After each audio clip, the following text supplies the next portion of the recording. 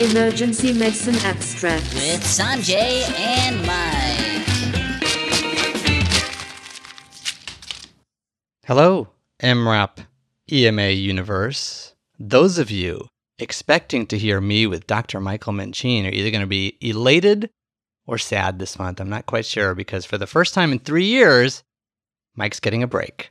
And we have a very, very, very special guest host this month. She's excited to be here. Woohoo! Why don't you introduce yourself? Hey guys, I'm not Mike, but I am Britt Guest. But she plays Mike on TV. So there is that. There is that. Welcome, Britt. It's a pleasure to have you. It's super exciting to be here. It's a little scary to be here because, how could you fill Mike's shoes? That's not humanly possible, but I'm super stoked. This is going to be fun. Well, you know what? Look at it this way, because when Mike and I were young bucks, and basically everybody who you know and look up to, Stuart and Jan and Mel and Billy, at some point we were all junior faculty on EMA. We all survived it. Well, I'd say 50% of the people survived it. There were some people who you have never heard of because they never survived that one taping. Oh no, so after this you just get cut.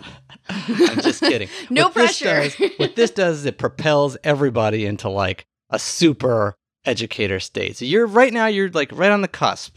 So again, no pressure, nothing to prove. It's going to be super mellow walk in the park. In my heart of hearts, I believe 3 hours from now, you're going to be like unrecognizable human being. It's like, it's going to be that level of confidence that comes out of this. But, you know, that's part of the beauty of EMA, right? Is like bringing up junior educators. And honestly, I'm super thrilled. I have heard you lecture. I know you're going to crush this taping. The papers this month are super good. They're pretty interesting. Yeah, I know that you picked mine special for me, which, I don't know. I got a couple ketamine papers, so not really sure why they're picked just for me, but I'm really excited about them. Well, we heard some stuff through the grapevine when Mike and I, because Mike and I still did the selections this month. So, you know, we heard a few things. We tried to give you some ketamine. We looked for a few, you know, that was the best we could do. Try to play to the strengths. Oh, boy. So, yeah, and Britt, of course, has the luxury of coming down to the beautiful, well-appointed EMA studio. It's gorgeous. And now that I finally get to look around, I really have to bring up one thing. Yes, go ahead. Specifically in the studio that I am obsessed with. Okay. And it is a pink rainbow unicorn painting here in the corner, Sanjay. You've got to tell me about why you have a pink unicorn rainbow. Those of you who have listened for a while know that the glorious EMA studio is actually my home office, which converts to a studio once a month. Mm-hmm. So the unicorn, yes, it's a huge pink unicorn, but my office doubles as many things, right? And one of them is our like sort of return area. So it was Rhea's 3rd birthday just a couple of weeks ago, actually. And for her birthday, her present was that she got to decorate her room however she wanted. And it was like a serious internal debate she had, going through multiple options. And at the end of the day, she decided she wanted hearts and unicorns. Obviously. So we bought She's got good taste. She's got good taste. You can't go wrong with that. That's going to hopefully last 6 months. So we went to like the Home Goods and the Kohl's, and we bought a bunch of unicorn stuff. Yep. Most of it made the cut. Mm-hmm. This particular huge pink unicorn did not. It's very big. It's bigger than her. It is, because I just met her, and she's really cute. Yes. And I got to see her room, and her style is impeccable. I mean, the unicorns, there's a follow your dream unicorn, there's a blanket unicorn that she showed me. But Mel, if you're listening, and I know you are, can we please have the pink rainbow unicorn in the studio? Please, I'm begging you. It sounds like I'm going to be able to, instead of returning this, sell this for a huge profit. Oh, I'm just taking it home with me. I didn't even know there was like a black market for unicorn paintings, but apparently this one, I got the pick of the litter. So Mel, if you want it, it's all yours. It's my gift to you. My gift to you, Britt. Thank you. For driving all the way down here. Yeah, I'm taking it. It's going in the studio. All right. So tell me a little bit about, Britt, what are your favorite papers you got on tap? I can tell you, we had planned for Mike to take a vacation this month, and I will be off next month. So Mike was sad when the two of us picked the papers because these papers are super good. You know, we start with about 1,400 papers every month and whittle those things down to like 20, 22. And sometimes we struggle at the end. This time it was easy. So there's a lot of good ones. There is. Britt, what are you looking forward to most on your end? Well, I noticed that you did pick some ketamine papers for me, but they're super interesting. We've got ketamine for agitated patients. We've got ketamine for sickle cell disease, all of which are like really interesting, really cutting edge. So I'm excited to talk about those. And then, of course, it's COVID. So you do have to have some COVID papers in there. But I think they're actually really, really interesting and not just, your basic repeat COVID stories that you've heard 1,000 times. These are pretty interesting. Yeah, well, as we get deeper into the COVID pandemic, we're definitely going to see more stuff and more complications of things.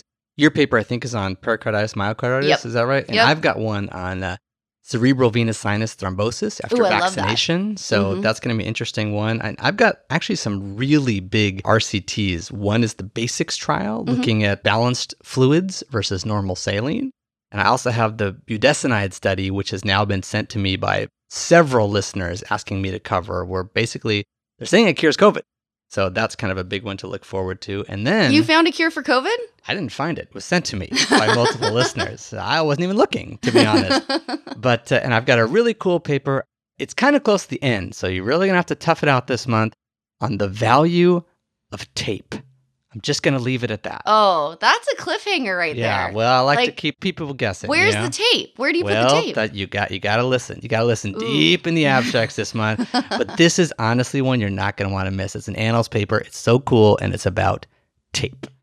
So, Britt, what's on tap for your first month? Well, first, we're going to go through, just a few, like 20 papers. And then Jess and Jenny are going to do their ultra summary. And then Ken and Swami are going to talk a little nerdy, although I heard that there was maybe some different names going around for this. Oh, you've been listening. Oh, so get nerdy with it? There's a lot of possibilities right now. Get nerdy with it. We actually haven't talked Da-na-na-na-na. to... That's it. That's the one. We haven't talked to Ken and Swami officially about changing the name. I don't know if they listen, but I'm on board. Time to talk a little nerdy, just too hard to say. We need something that's quick, easy, catchy, a little jingle. You got to dance with it. Yeah, you got to dance with it. So what are they going to nerd us about this They're month? getting nerdy with talking about industry-funded medical education. Nerdy. All right. Well, Britt, are you ready? You pumped? You excited? You caffeinated? I am very caffeinated. Let's do this. Let's do this. Paper chase. Abstract number 1. The effect of intravenous fluid treatment with balanced solution versus a 0.9% saline solution on mortality in critically ill patients.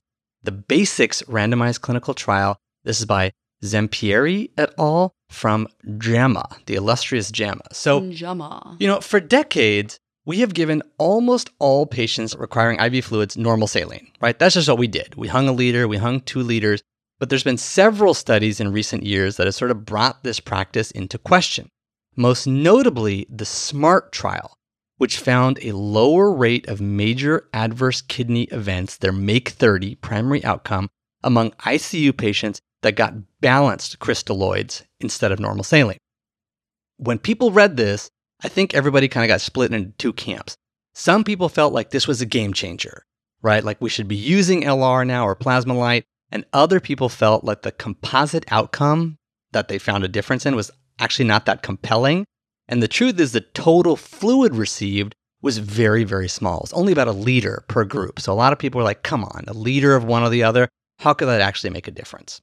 And lastly, that cluster randomization could introduce some bias, right? Because if they really wanted something subjective, like needing renal replacement therapy, that could be influenced by what kind of fluid you were getting if you wanted to show one thing over another.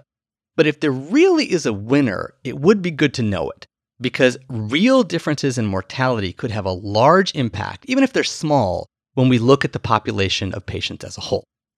So this is the BASICS trial, the Balanced Solutions in Intensive Care Study, a double-blinded randomized control trial from 75 ICUs in Brazil with a primary outcome of 90-day survival. They enrolled patients being admitted to the ICU where the attending physician thought that fluid expansion was needed and were at risk for some kidney injury, like something like, MAKE30able. So that included patients who were older than 65 years, who were hypotensive, septic, were on mechanical or non-invasive ventilation for at least 12 hours, were oliguric, had an elevated creatinine, had cirrhosis, or acute liver failure. And basically, they got randomized to 500 ml bags of either NS or Plasma-Lyte for all fluids. And this was a blinded trial. So basically, they just came like with a letter on them, like A, B, C, or D. And it's like, okay, this is an A patient. And it was only, the study pharmacist or something who knew what A was, if it was normal saline or some balanced solution. There was actually a second randomization regarding the speed of infusion. So they gave fluids at a different rate, and they don't present the results in this paper, but they were published in a different paper. So if you want to read that, you can go read it. Spoiler alert, the rate didn't matter. So they randomized over 11,000 patients, but then excluded 500. So, that's like 5% or something like that, mostly due to refusal to provide consent, leaving 10,520 patients for analysis. So this is a big study. Baseline characteristics very similar between the groups. Mean age of over 60, 44% women, just under 20% were septic, 60% hypotensive, and 44% required invasive ventilation. So they were sick. About 68% of patients did get a bolus prior to enrollment, so in the ED or something like that, before they got up to the ICU, and about half of them got less than a liter. So it was something, but it wasn't a lot. Patients in both groups got a median of 1.5 liters of fluid in the first day after enrollment and 4.1 liters during the first 3 days. So that's 4 times as much as they got in that SMART trial. And this is a little bit more reflective, I think, probably of what patients actually get when they go to the ICU when they're sick. They had primary outcome data available for all but 25, which is totally amazing out of 10,000 some patients. 90-day mortality, 26.4% in the Plasma-Lyte group versus 27.2% in the NS group. This is not a significant difference. They looked at 19 secondary outcomes, and this is a big study, so they were powered to look at a lot of secondary outcomes. Some of the ones worth noting is that the MAKE-30, right, the one that they saw in the SMART trial, was not different between the two groups. Renal replacement therapy, which is what they found in the SMART trial, was not statistically different as well. The absolute difference was about 1%. They also looked at multiple subgroups and only found one with a statistically significant interaction. Among patients with traumatic brain injury, the 90-day mortality was 31.3% for Plasma-Lyte versus 21.1% for normal saline. So much lower for normal saline, and they can't really explain why that was the case. They don't know, and this wasn't a huge subgroup, but it is worth noting, particularly for the people who feel like, well, I'm using LR for everybody now. That's just what I'm going to do. There is a possibility some subgroups could see harm from an LR therapy, or I guess in this case, Plasma-Lyte therapy. And although not in the text of the manuscript, if you really look deep in it, because one of the things I hear people talk about a lot is the septic patient. Like we should just be using LR now for sepsis. So I don't know why it wasn't more prominent, but if you dig, you find it. And the septic patient, the mortality was 47% versus 49%. Not a statistically significant difference. So this is a very, very well done, large, blinded, randomized control trial with a 0.2% loss to follow-up rate at 90 days, which is amazing. Some of the weaknesses are that about a third of patients received some fluid prior to randomization. They only looked at one type of balanced solution when in reality there's several available. I don't even know if we have Plasma-Lyte. We have LR at County. And a large portion of these patients looked to be SICU patients. So that might be the reason why the overall mortality was a little bit less than you would expect from really sick patients going to the ICU. So data on this topic seems to be a little conflicting. Right? This is much bigger than the SMART trial, much bigger, and seems like there was no difference between the groups. But the big one everybody's waiting for is called the PLUS trial. And this is a very similar trial ongoing right now in New Zealand and Australia. So we're going to have to wait for the results of those. But for now, then this big one, looks like these two are same. Same, but different. Not that different. Editor's commentary. In this double-blind randomized control trial from Brazil among ICU patients who required fluids, the authors did not find a significant difference in 90-day mortality between Plasma-Lyte and normal saline. This study was very well conducted with an amazing follow-up rate, but did have some limitations, including potential for contamination as fluids were given prior to randomization. Data are conflicting on the topic, and likely you will be able to interpret their data to strengthen your own current opinion. But if you are looking for evidence that one strategy is just plain wrong, this is not it. Abstract number 2. This is Rapid Agitation Control with Ketamine in the Emergency Department, a blinded, randomized control trial by David Barbic et al., and it was published in Annals of Emergency Medicine. So I think we're all pretty comfortable with knowing that we get a lot of psych patients and we need to control violent behavior pretty quickly, for our safety, for the patient's safety. And traditionally, our go-to is some combination of an antipsychotic and a benzo. But this comes with a lot of different side effects, especially when you give that benzo to people that have been drinking a lot, and then you get respiratory depression. And antipsychotics, you get those undesirable side effects like dystonia and akathisia. So this paper is really saying, there's got to be a better option. And what about ketamine? It's hemodynamically stable, and a lot of people are using ketamine for a lot of different reasons, so why not try it for agitated patients? And I think many of us feel pretty comfortable using ketamine, but the question asked in this paper is, does ketamine more rapidly and safely achieve sedation when compared to that classic antipsychotic and benzo combination? This is a randomized controlled trial where the authors are trying to compare the time of onset, level of sedation, and adverse side effects of ketamine compared to the antipsychotic, here it's Haldol, and the benzo, which they have as midazolam. So patients included in this study are 19 to 60 years old, and they have severe psychomotor agitation. And they measure this amount of agitation on the Richmond Agitation Score. So they have to have a score of 3 or more. And the intervention here is IM ketamine or IM Haldol and midazolam. So all the patients that are included in the study get brought back to the trauma bay. They're on the monitor, they have full resuscitation equipment available, and they get either ketamine, which is 5 mg per kg, and because of the concentration of ketamine, the volume is pretty large. So for many of these patients, you kind of need multiple syringes to give this medication, which could questionably cause some issues when blinding the providers to this medication. And the other thing they gave was Haldol or midazolam. So you had the ketamine group or the Haldol and midazolam group. And both drugs were given IM. And both drugs were given IM. And the key here is the Haldol and midazolam are mixed in one syringe. So the primary outcome is basically time of onset to adequate sedation. And they described that as being a RAS score of 1 or less. And that score, that agitation score, was recorded every 5 minutes until the score was either 1 or a total of 30 minutes had been reached. So it could be less than 30 minutes, but they were only observed for a max of 30 minutes. Now, in order to achieve 80% power with a harm reduction of 1.5, the study would require about 166 patients, so about 83 patients in each group. Well, this study took place from June to March of 2020. And they screened a bunch of patients, but unfortunately, they only enrolled 80 patients. So we had 40 in the ketamine group and 40 in the Haldol and midazolam group.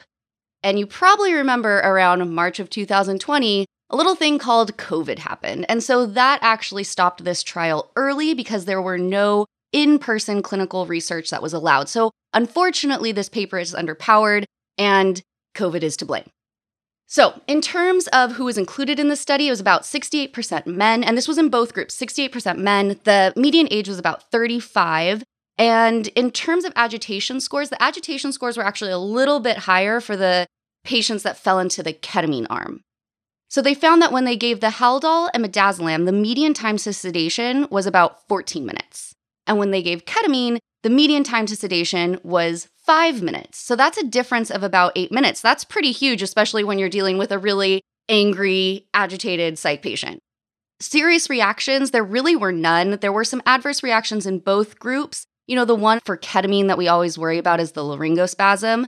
One person had laryngospasm in the group. They didn't need intubation, a little bit of airway repositioning, and the patient was fine. Now, there's some limits to this study, and obviously one of them being COVID, because the study just had to stop early. But my biggest question here, kind of the issue that I have with this paper, is I think they ask a different question than I would have asked. I think we all probably feel pretty comfortable with ketamine, and we know that it works well for sedation. But I want to know what happened after that first 30 minutes of observation, because I'm usually a little hesitant to give ketamine to sedate an acutely agitated, violent patient because of the risk of the emergence reaction once the ketamine starts to wear off. So I think we can all agree that ketamine's great. It's usually pretty safe. It works pretty fast. But I am really curious about what happened to those patients once the sedation started to wear off. Yeah, I think that's a super good point because it's not like they pulled any punches here, right? They gave 5 milligrams per kg IM of ketamine, so they didn't do like a 2.5 half dose. That's a sedative dose. So, and I think that has implications as well because depending on where you work, you may or may not be allowed to use ketamine at a sedative dose without getting like all the procedural sedation like forms all together and stuff like that. So that's something to consider. Now, they didn't see any emergency reactions in the first 30 minutes, which is good. But you're right, maybe like at minute 31, everyone woke up taking swings at the docks or something like that. We just don't know. So I kind of agree. It's not that surprising that they went down faster, but I think we can learn at least that it looked safe from a patient perspective. Editor's commentary. This randomized controlled trial comparing ketamine to Haldol and midazolam found that ketamine had a shorter time to adequate sedation. Given that this study was underpowered, it's difficult to make any definitive statement about safety of ketamine. I would have really loved if this paper monitored the patients for over 30 minutes, so we could have had a little bit more insight into whether or not these patients experienced an emergence reaction after receiving ketamine. I think at this point, this paper doesn't really change my personal practice, but I am really excited to see more research on the use of ketamine for the agitated psych patient. Clinical practice. Abstract number 3. Inhaled budesonide for COVID-19 in people at high risk of complications in the community in the UK. Principle. A randomized, controlled, open-label, adaptive platform trial. And this is by Yu et al. From Lancet. Like I said, I've got like some really big trials this month up front. So the recovery trial showed us that steroids do have value in the treatment of patients with COVID-19, but the real benefit from recovery trial was seen among sick, hospitalized patients. Now, systemic steroids are definitely not a benign therapy. So if the impact of them is not significant, then it's possible that the potential harms associated with steroids, of which there are lots, might outweigh the potential benefits. Inhaled corticosteroids, on the other hand, are widely available, inexpensive, considered generally to be safe, and have been proposed as a COVID-19 treatment because of their targeted anti-inflammatory effect in the lungs. Principle is a multi-center, open-label, multi-arm study from the UK looking at several potential interventions simultaneously among patients who are older than 65 and in those older than 50 with relevant significant comorbidities. So this is one of those trials where it's like a big group, they're testing a bunch of stuff simultaneously, and when they find something interesting, they publish on it, they let everybody know, and then they pivot and start studying something else. So we've covered a couple of these from these groups, and these are super cool, and they're all kind of born out of COVID. So they screened and enrolled patients seen in general medical practices as well as through online and phone-based recruitment strategies who were unwell for less than 2 weeks but not admitted to the hospital. So they were sick, but at home. Randomized them to inhaled budesonide, 800 micrograms twice daily for 14 days, or usual care. There was no placebo group. Or to then one of the other interventions that was ongoing simultaneously in this big principal study. When the trial started, the primary outcome was COVID-19 related hospitalization or death within 28 days, but due to lower than anticipated admission rates, like people who got sent home didn't really get admitted very much when we were sending them home, they changed it to include illness duration because okay, let's see if we can make people feel better faster. So of 4,700 patients, about 1,000, just over 1,000 were randomized to budesonide, about 2,000 to usual care alone, and about 1,600 to other treatments. The primary analysis model includes 2,530 SARS-CoV-2 positive patients with 787 in the budesonide group, just over 1,000 in the usual care group, and just under 1,000 receiving other treatments.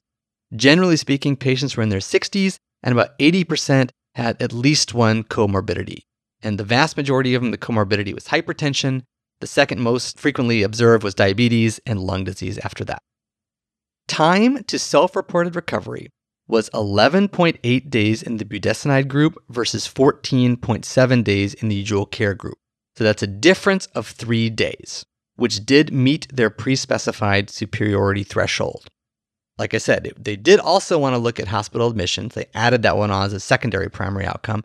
Hospital admission death was 6.8% in the budesonide group versus 8.8% in the usual care group. So that's an absolute difference of 2%, which actually was incredibly close to their pre-specified superiority threshold, but didn't quite get there. When they expanded the sample to include all patients, so not just those with confirmed COVID, because we weren't testing everybody at some point in time. We're just saying, looks like COVID, smells like COVID, we think you're COVID, and we send you home. So when they included all those people, the results were basically exactly the same. Interestingly, the trial was stopped early at an interim analysis by the steering committee because they felt that we already met the superiority criteria for the feeling better, so we don't need to keep pushing to look at this hospitalization thing. So if they had gone just a little bit longer, it's possible that they would have seen a statistically significant difference there too. But, these decisions are super tough, and I get it. They're trying to be adaptive and be quick, and they're like, okay, this budesonide looks good for people going home. Let's start enrolling people in something else, some other thing. Let's learn as much as we can about COVID. So a little bit of a bummer for that other sort of hospitalization outcome, but I get it.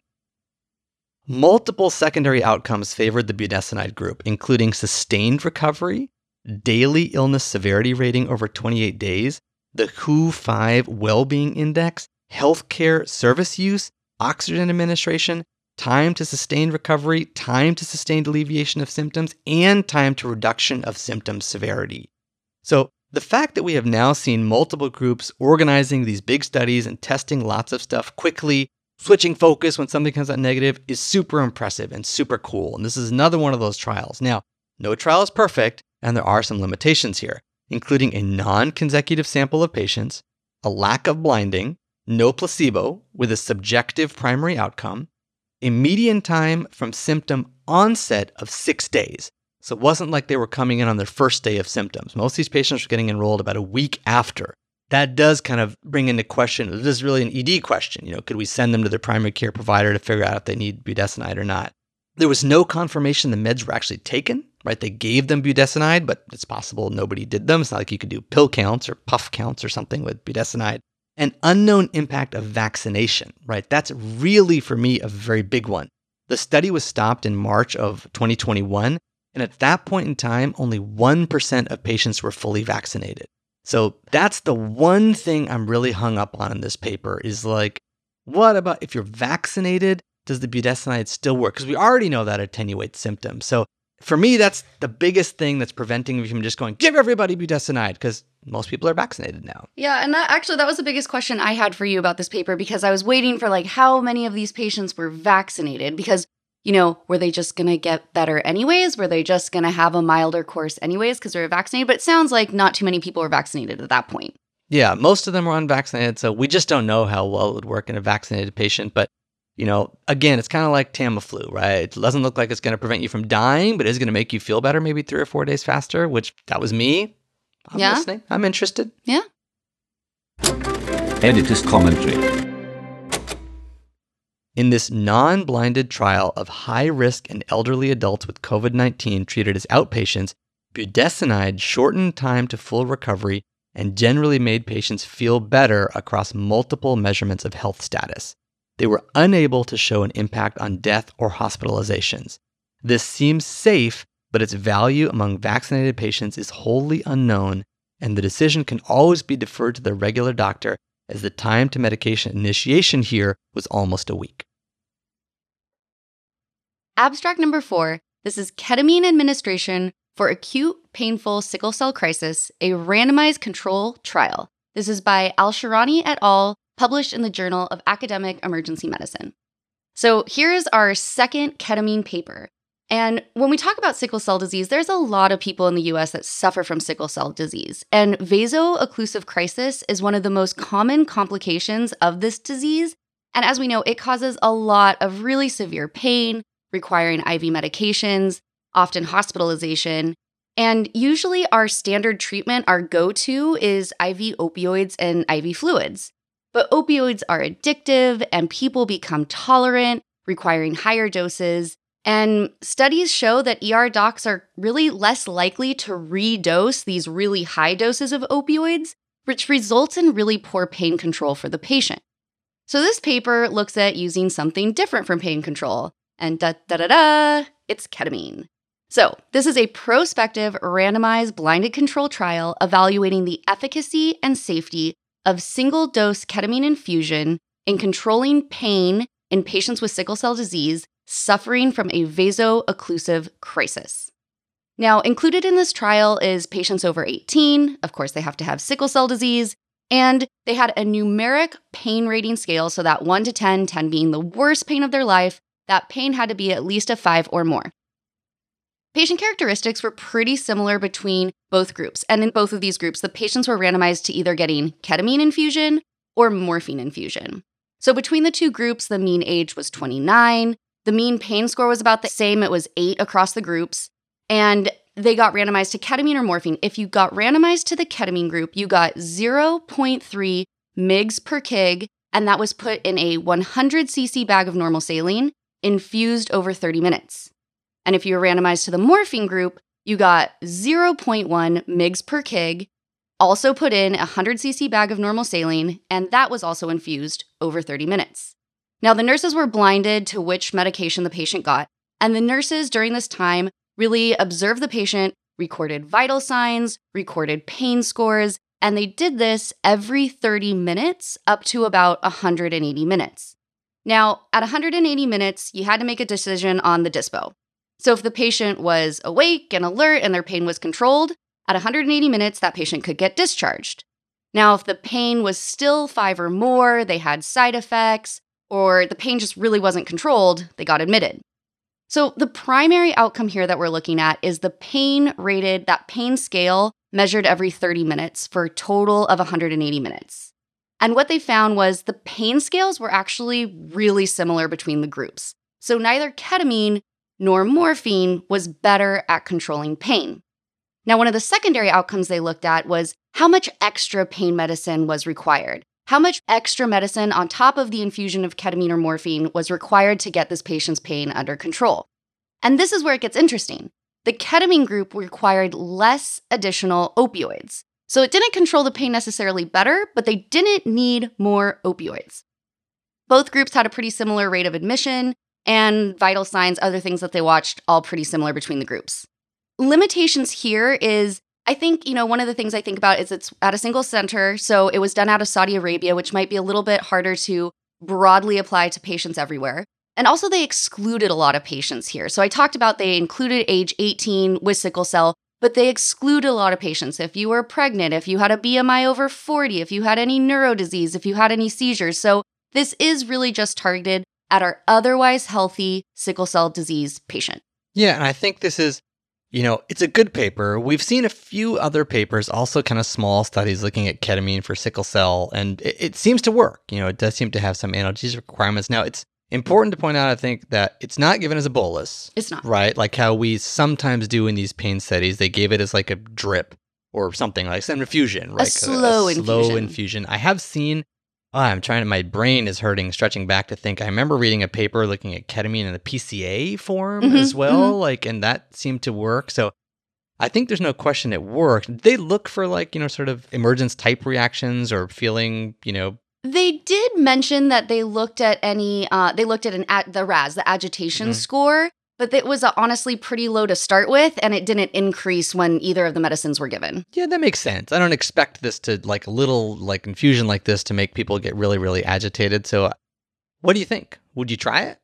I'm super excited to try it. I'm kind of excited too. I want to try this on my next patient. Yeah, I think this is one that now they're all small studies, but we're kind of building an evidence base to say this is probably going to work. So I don't know that I'll do it on the very next patient, but if there's somebody who is, really looking, they're going to be difficult to control, I might ask them if they want to try something different and try something different. Absolutely. Editor's commentary. This randomized control trial compared ketamine to morphine for treatment of acute painful sickle cell crisis. The authors found that ketamine was not superior to morphine, but patients treated with ketamine required less additional opioid for pain control. We all recognize that opioid tolerance is a huge issue when treating patients with sickle cell disease. So I think that the use of low-dose ketamine is a reasonable non-opioid option for the right patient, and I'm really interested in incorporating this into my practice. Abstract number 5. Serum sodium concentration and mental status in children with DKA. This is by Glasser et al. From the journal Pediatrics. And of course, the paper by Glasser and DK, Nate Cooperman is going to be on it. They're husband and wife. Oh, if you knew that. So, there you go. Yeah, when I actually met Nate for the very first time when I was a very junior faculty, Mike and I actually met him together, and he invited us for a beer. It's something I still remember. And now that I'm sort of in a professorial level myself, like sort of mentoring junior faculty, he talked to us a lot about his career and getting started, and the work he did with his wife on DKA and the cerebral edema work and like that big retrospective study they did. Yeah. So have a soft spot on my heart for the good Nate Cooperman, and of course. Ooh, I'm so excited for this paper. So, although not standard in adults, pediatric DKA protocols frequently recommend monitoring the serum sodium in addition to glucose and potassium and adjusting fluids based on observed trends. The thought behind this is that rapid changes in osmolality might increase the risk of cerebral edema. In the PCARN fluid trial, the authors found no association between either fluid rate or sodium content with neurologic injury. And here, the authors used data from that same study to look for factors that influence changes in sodium during treatment and see whether these are associated with changes in mental status or risk of cerebral injury. So as a reminder, in the original study, it was kids with DKA, and they were randomized in a 2x2 factorial design to get either half normal NS or normal NS, and then to get it either fast or slow, fluid resuscitation. And it wasn't super fast or super slow. It was kind of like fluid deficit over 36 hours versus over 48 hours. So it wasn't huge differences in rate. The glucose-corrected sodium is, just as a little reminder, the measured sodium concentration plus 1.6 times the blood glucose minus 100 over 100. In case you don't kind of curious and don't feel like looking that up. Oh yeah, I got that memorized, man. Yeah, well, neither did I. So patients who had declines in glucose-corrected sodium concentrations between baseline and 4, 8, or 12-hour time points were then compared with those for whom the glucose-corrected sodium concentrations remained stable over the course of their DKA treatment or increased. They had 1,251 patients to include at the 4-hour analysis point, just over 1,000 at 8 hours, and just under 900 at 12 hours, because people were getting off the drips by this point in time. In multivariable models, higher initial glucose-corrected sodium concentrations, higher initial chloride concentrations, previous diagnosis of diabetes, and assignment to the half-normal saline treatment arms were significantly associated with declines in corrected sodium concentrations at all measured time points. More rapid fluid administration was only associated with a decline in corrected sodium at 12 hours, but like I said, the rapid wasn't that rapid and the slow wasn't that slow.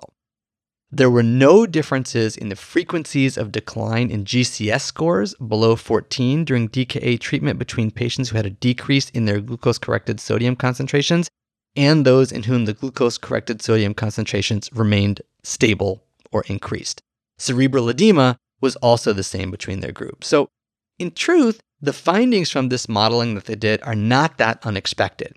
Patients with markers suggestive of greater free water loss will probably need to correct that deficit or lower their sodium over time. So that's, I think what they probably expected to find.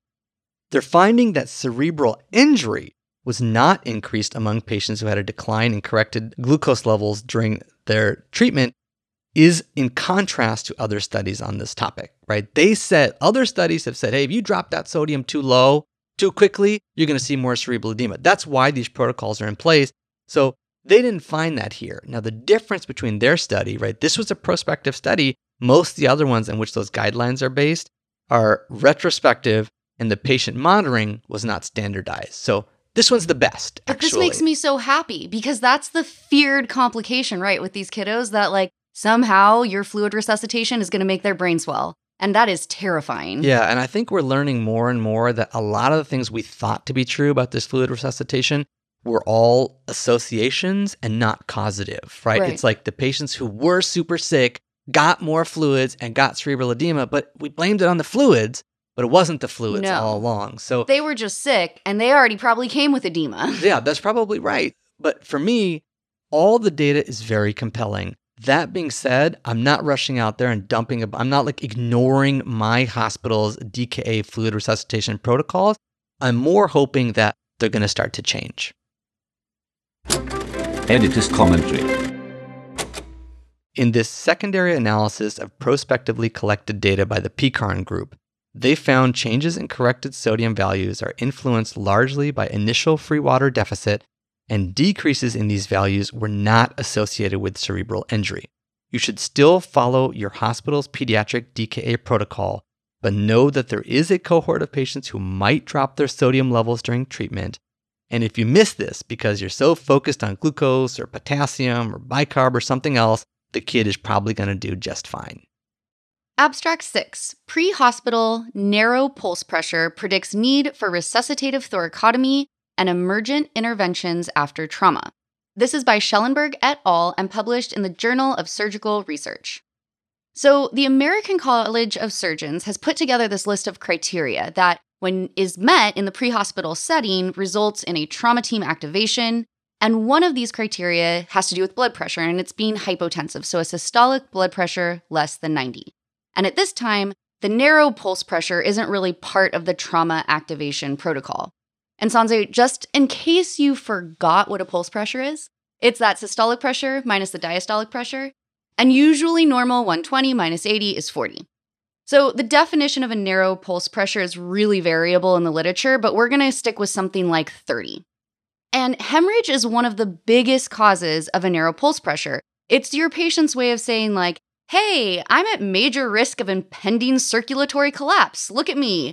But to be honest, it's something I never calculate. I've got to admit it.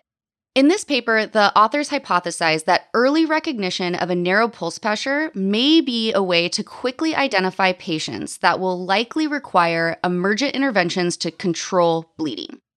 So this is a single center study, and Sanjay, it comes out of USC. Yes, and the senior author is somebody who's probably very familiar to most people listening to this, Kenji Inaba. Kenji! So this is a retrospective observational study where they reviewed trauma patients' charts from 2008 to 2020. And the goal here was to examine patients that had a pre-hospital narrow pulse pressure and try and figure out if that narrow pulse pressure could predict the severity of traumatic injuries. So included in the study, it's really big. There's like almost 40,000 patients. And they took those 40,000 patients and they divided them into 3 groups based on their pre-hospital blood pressure. So there was the hypotensive patients, right? So their blood pressure is less than 90. That was one group. It was about 1,000 patients. And then they looked at patients with a narrow pulse pressure. So they couldn't be hypotensive. They're normotensive, but they had a narrow pulse pressure of less than 30. And that was about 2,000 patients. And then all the rest of these patients, about 36,000 patients, fell into the normotensive group. This was kind of all other trauma patients. So I think, let me just stop you for a second. I want to make sure I understand it correctly. Yes. Because this is sounding like an interesting question. Like, I get it. When a sick trauma patient's on the way in, if they're hypotensive, I'm paying special attention. Of course. Okay, and what they're trying to ask here is there also a subgroup of normotensive patients who I'm supposed to pay special attention to? Exactly. Okay, great. Yes, you got it. So when they looked at these 3 groups of patients, so you've got your hypotensive, your narrow pulse pressure, but normotensive, and then your normotensive patients. They looked at the injury severity score. So if an injury severity score of over 16, that's what they were looking for in this group. And basically that just means these patients had really severe injuries. So 37% of the hypotensive patients had an injury severity score of over 16. 21% of these patients in the narrow pulse pressure group had a really high injury severity score, and only 11% in the normotensive. So that kind of makes sense, right? The hypotensive patients were the sickest, the normotensive patients were not as sick, and the narrow pulse pressure group kind of fell in the middle. They weren't as sick as the hypotensive, but they were definitely sicker than the normotensive. So the authors also found out that the narrow pulse pressure was independently associated with need for trauma intervention. So what is a need for trauma intervention? They needed, massive transfusion. They went to the ICU. They needed to go to the OR, or they went to IR. And they also found that the narrow pulse pressure was associated with the need for resuscitative thoracotomy. So, there are some limitations to every study, like you said. This is a single center study, but it's at a huge trauma center, right? You guys see a lot of trauma. And it's a retrospective observational study, which could potentially have introduced some bias. But in the end, I think this points out that maybe narrow pulse pressure is something that we should be paying more attention to, because these seem to be a sicker cohort of patients. Yeah, I also wonder if this should be something that maybe your EMS department should sort of be thinking about, because when you're in the field and you're trying to make decisions on whether or not a patient should go to a trauma center, right? This is like all these patients did end up coming to a trauma center, right? So that is also a limitation, because even if they were normotensive, there was something about the trauma that made them come to a trauma center. Penetrating in the box, something serious. Something, right? Otherwise, they would have just taken them to like the local, whatever, the level 2 or something like that. Totally. So, this is probably skewed a little bit sicker, but I wonder if it's something like an EMS agency could say like, hey, if we're on the fence, should we be looking at like a pulse pressure to sort of break the tie, like for us, and then make sure they get to the right place, because their chance of having intervention is a little bit higher. So absolutely. I don't know if it's perfect science, sorry, Kenji, but I do think it's interesting. And I think it's just a data point that gives us more information. I think that's the key. Yeah, that's a really good point. I wouldn't don't hang your hat on it. Yeah, I wouldn't bust out, I wouldn't start, holding the patient down, cutting open their chest because their pulse pressure's low. But it is one more thing to make you go, I'm just going to spend a little extra time in here and be extra careful. Bring that chest tube tray a little bit closer. Just an inch or two closer. Editor's commentary. In this single center retrospective observational study, a narrow pulse pressure was found to be independently associated with presence of traumatic injuries and need for resuscitative thoracotomy. Now, where I work at a trauma center, and if a case doesn't meet obvious trauma criteria, I get called back to our base station and asked if I want to activate. And I always look at the vital signs, but to be honest, I never calculate a pulse pressure. After reading this paper, I think that identifying a narrow pulse pressure can be a really helpful piece of information, and I think could offer some early recognition to help us detect patients with more serious traumatic injuries. Abstract number 7. The association between end-tidal CO2 and return of spontaneous circulation after out-of-hospital cardiac arrest with PEA. This is by Crickmer et al. From Resuscitation. So for a patient with out-of-hospital cardiac arrest and PEA, the only objective pieces of information we'll have access to are often rhythm, or maybe a full EKG, and end-tidal CO2 values. Now, previous studies have examined end-tidal CO2 readings at various time points during cardiac arrest as a possible predictor of ROSC, survival to admission, and survival to hospital discharge, and is largely thought that an end-tidal CO2 of greater than 20 after intubation or after 20 minutes of resuscitation and ACLS is the best predictor we have of ROSC from the pre-hospital setting. Now, here the authors are basically asking if there's value of a delta or a trend that would in essence predict who might get to that greater than 20 point, instead of like waiting for 20 minutes of ACLS. Say, this person's on the rise, let's go. Like if there's some way we can kind of predict that. So this is a retrospective study of prospectively collected pre-hospital data from Ontario, Canada on patients with out-of-hospital cardiac arrest in PEA with at least 2 end-tidal CO2 values. They could calculate a delta. The delta end-tidal CO2 was defined as the difference between the initial end-tidal CO2 after an advanced airway had been placed and the last recorded end-tidal CO2, either just before ROSC or before they called the code.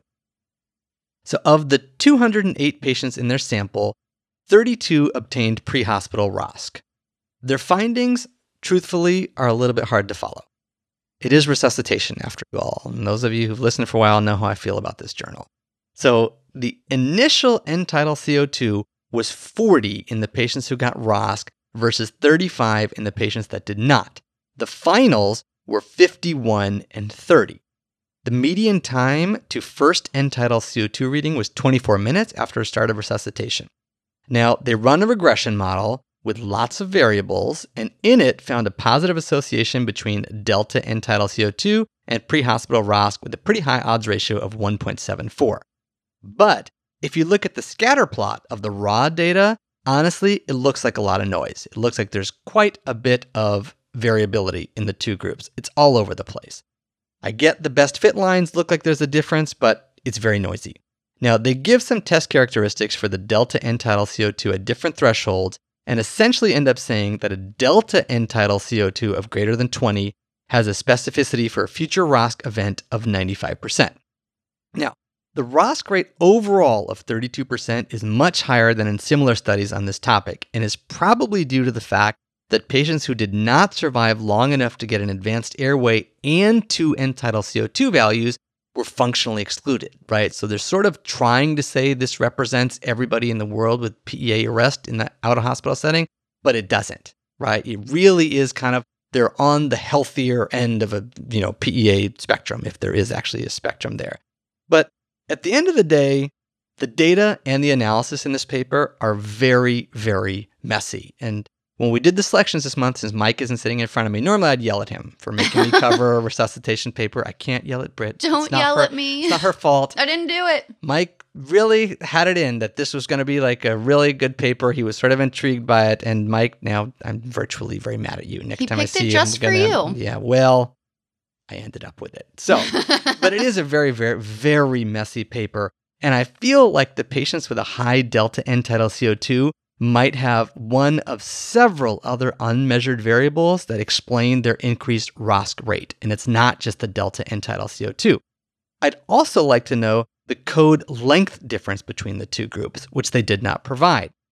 But even if we take their findings at face value and we say, okay, everything they found is true and a delta of 20 has some value, I'm not sure if that would increase or decrease futile out-of-hospital cardiac arrest transports, right? Because they didn't look at like discharge from the hospital or something like that, right? The outcome we really care about.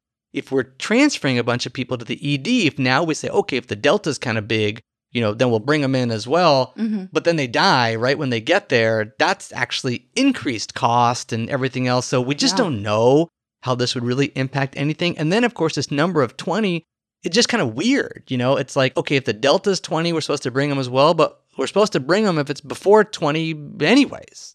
So you I'm wouldn't just have like, a delta in the field. Yeah, so I'm not even sure, what to make of any of this. So in theory, to me, it makes sense that a delta or trend might have some predictive value, but I really don't think we can put much stock in any of the numbers they give us in this paper, even though I want to. Thanks, Mike. Editor's commentary. In this study looking at out-of-hospital cardiac arrest patients in PEA, the authors suggest that a delta end-tidal CO2 after advanced airway placement of greater than 20 is a specific finding for ROSC, but I am very skeptical that unmeasured variables that cause them to continue the code in the first place are actually responsible for the ROSC. Further, there is no assessment of ED or hospital disposition. The idea of looking at the trend does strike me as a good one, but this is not the study to tell us what trend or what delta end-tidal CO2 actually has value. Abstract 8. Interrater agreement and reliability of burn size estimations between emergency physicians and burn unit.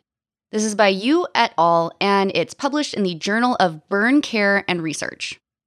So burns cause increased permeability, lots of fluid shifts and edema, and appropriate fluid resuscitation is key to burn management.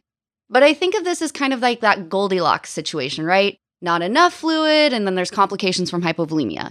Too much fluid, and you've over-resuscitated them, they have an increased mortality rate. So there's a variety of ways to calculate how much fluid a burn victim should receive. Probably the most common that we're all familiar with is Parkland. I hear the modified Brooks is actually supposed to be better. But in the end, they all depend on correctly estimating the total body surface area that's burned. And it's ER doctors that are first estimating the burn size and starting fluid resuscitation. Now, older studies suggest that ER doctors, that we're not really that great at estimating burn size, and often we say that the burn size is bigger than it is, which leads to over-resuscitation with IV fluids. So those older studies, though, traditionally compare burn size estimations between referring ER docs, so outside of the burn unit, to the accepting facility with a burn unit, and says that those referring docs tend to overestimate, we give too much fluid. But this study looked at the Interrater agreement between an academic ER doc who's working in a hospital that has a burn unit. So the burn unit is in the hospital. You're not referring out, you're not transferring, it's in the hospital. So this took place at a single level 1 trauma center in Texas, where the burn patients enter through the hospital, they're evaluated by an ER doctor. In theory, the ER doctor records their burn size, and then they consult the burn team. The burn team comes down and they separately record their total body surface area estimation. And in theory, these are supposed to remain, separate from one another because they actually use different EMR systems. So this is a retrospective study looking at the burn unit estimation versus the ER doc's estimation. And they use the burn unit estimation as the gold standard because this was approved by a burn surgeon. Their primary endpoint here, they were looking for the Interrater agreement of burn size between the ER doctor and the burn unit measured by the Cohen-Kappa coefficient. So that kappa ranges from -1, meaning there's no agreement between the two at all, to +1, which means the ER doc and the burn unit doc agree perfectly. So what they found was they got a kappa of 0.58. And this, they said, correlated with moderate agreement between the ED doc and the burn unit doc on the estimation of the burn size. Now, I gotta say, there's some secondary endpoint with a lot of fancy methods and calculations that maybe I don't fully understand, but I'm going to trust them here. And they said that they also calculated this inter-class correlation coefficient. And when they did this calculation, they said that there was actually excellent reliability between the ED doc and the burn doc at, estimating burn size. So I think, there's a couple limitations here because we don't know how separate those estimations really were. I mean, the burn doctors and the ER doctors, they work in the same hospital. You really think they don't chat at all? Maybe they were down at the same time and they had I don't know, I'm thinking 20, you're thinking 25. I don't know how separate those estimations really were and if there was truly no communication between the ER doc and the burn doctor. Yeah, I think that's right. That's a really important limitation because we just don't know if they decided together, and that's why they look so similar because they worked together, they had a handshake, they said 28, and they both wrote down 28. And, the other limitation too is when reading this paper, they don't give really an assessment of the magnitude of the difference when there was a difference. Yeah. Right? Because if the EDoc says 20% and the burn doc says 88%, that's probably messing up your fluids. But Sure. if one says 20 and one says 25, from my read of this paper, and it was a little messy, I agree with you, it seemed like they would count that as a disagreement, but I'm not sure it's a clinically significant disagreement. So that's kind of another, for me, limitation is we just don't know, even when we were off, how much we were off by. Because if it's not that much, then who cares? Editor's commentary. This single-center, non-blinded retrospective study set out to compare total body surface area of burn estimations between ED docs and burn unit physicians, all located in an academic center with a co-located burn unit. The authors found that there was better agreement and reliability between the ED and the burn unit in estimating burn size that had been seen in previous studies. But the key here, these are academic docs working in a hospital with a burn unit, and they're likely exposed to more burn patients and burn management. Now, we can't all work in a hospital with a burn unit, but I think more education on burn management in our residency training could potentially lead to improved fluid resuscitation and potentially better patient outcomes. Abstract number 9. Cerebral venous thrombosis after vaccination against COVID-19 in the UK, a multi-center cohort study. This is by Perry et al. And the second paper this month from Lancet. That's just how damn good the recording is this month. Whoop whoop. Shortly after the introduction of the Chadox, the Oxford AstraZeneca vaccine, very rare cases of severe venous thrombosis with thrombocytopenia started to be reported. And shortly after this, cases also started to get reported after the administration of other adenovector vaccines. the primary one being Johnson & Johnson. Although similar in presentation and maybe in pathophysiology to heparin-induced thrombosis and thrombocytopenia, or HIT, this is a relatively new condition and has a new name. This is like a whole new disease that we have invented, discovered, something like that. And so we have to name it something weird and complicated. No, it's not too complicated. Not too bad? So the old one was HIT and the new one is VIT. VIT! So it's either, well, it depends where you live. In certain parts of the world, they're calling it VIT, which is vaccine-induced thrombosis and thrombocytopenia. Other parts of the world are calling it vaccine-induced prothrombotic immune thrombocytopenia, and that's VIPIT. VIPIT. So I VIPIT kind or of like VIT? VIPIT.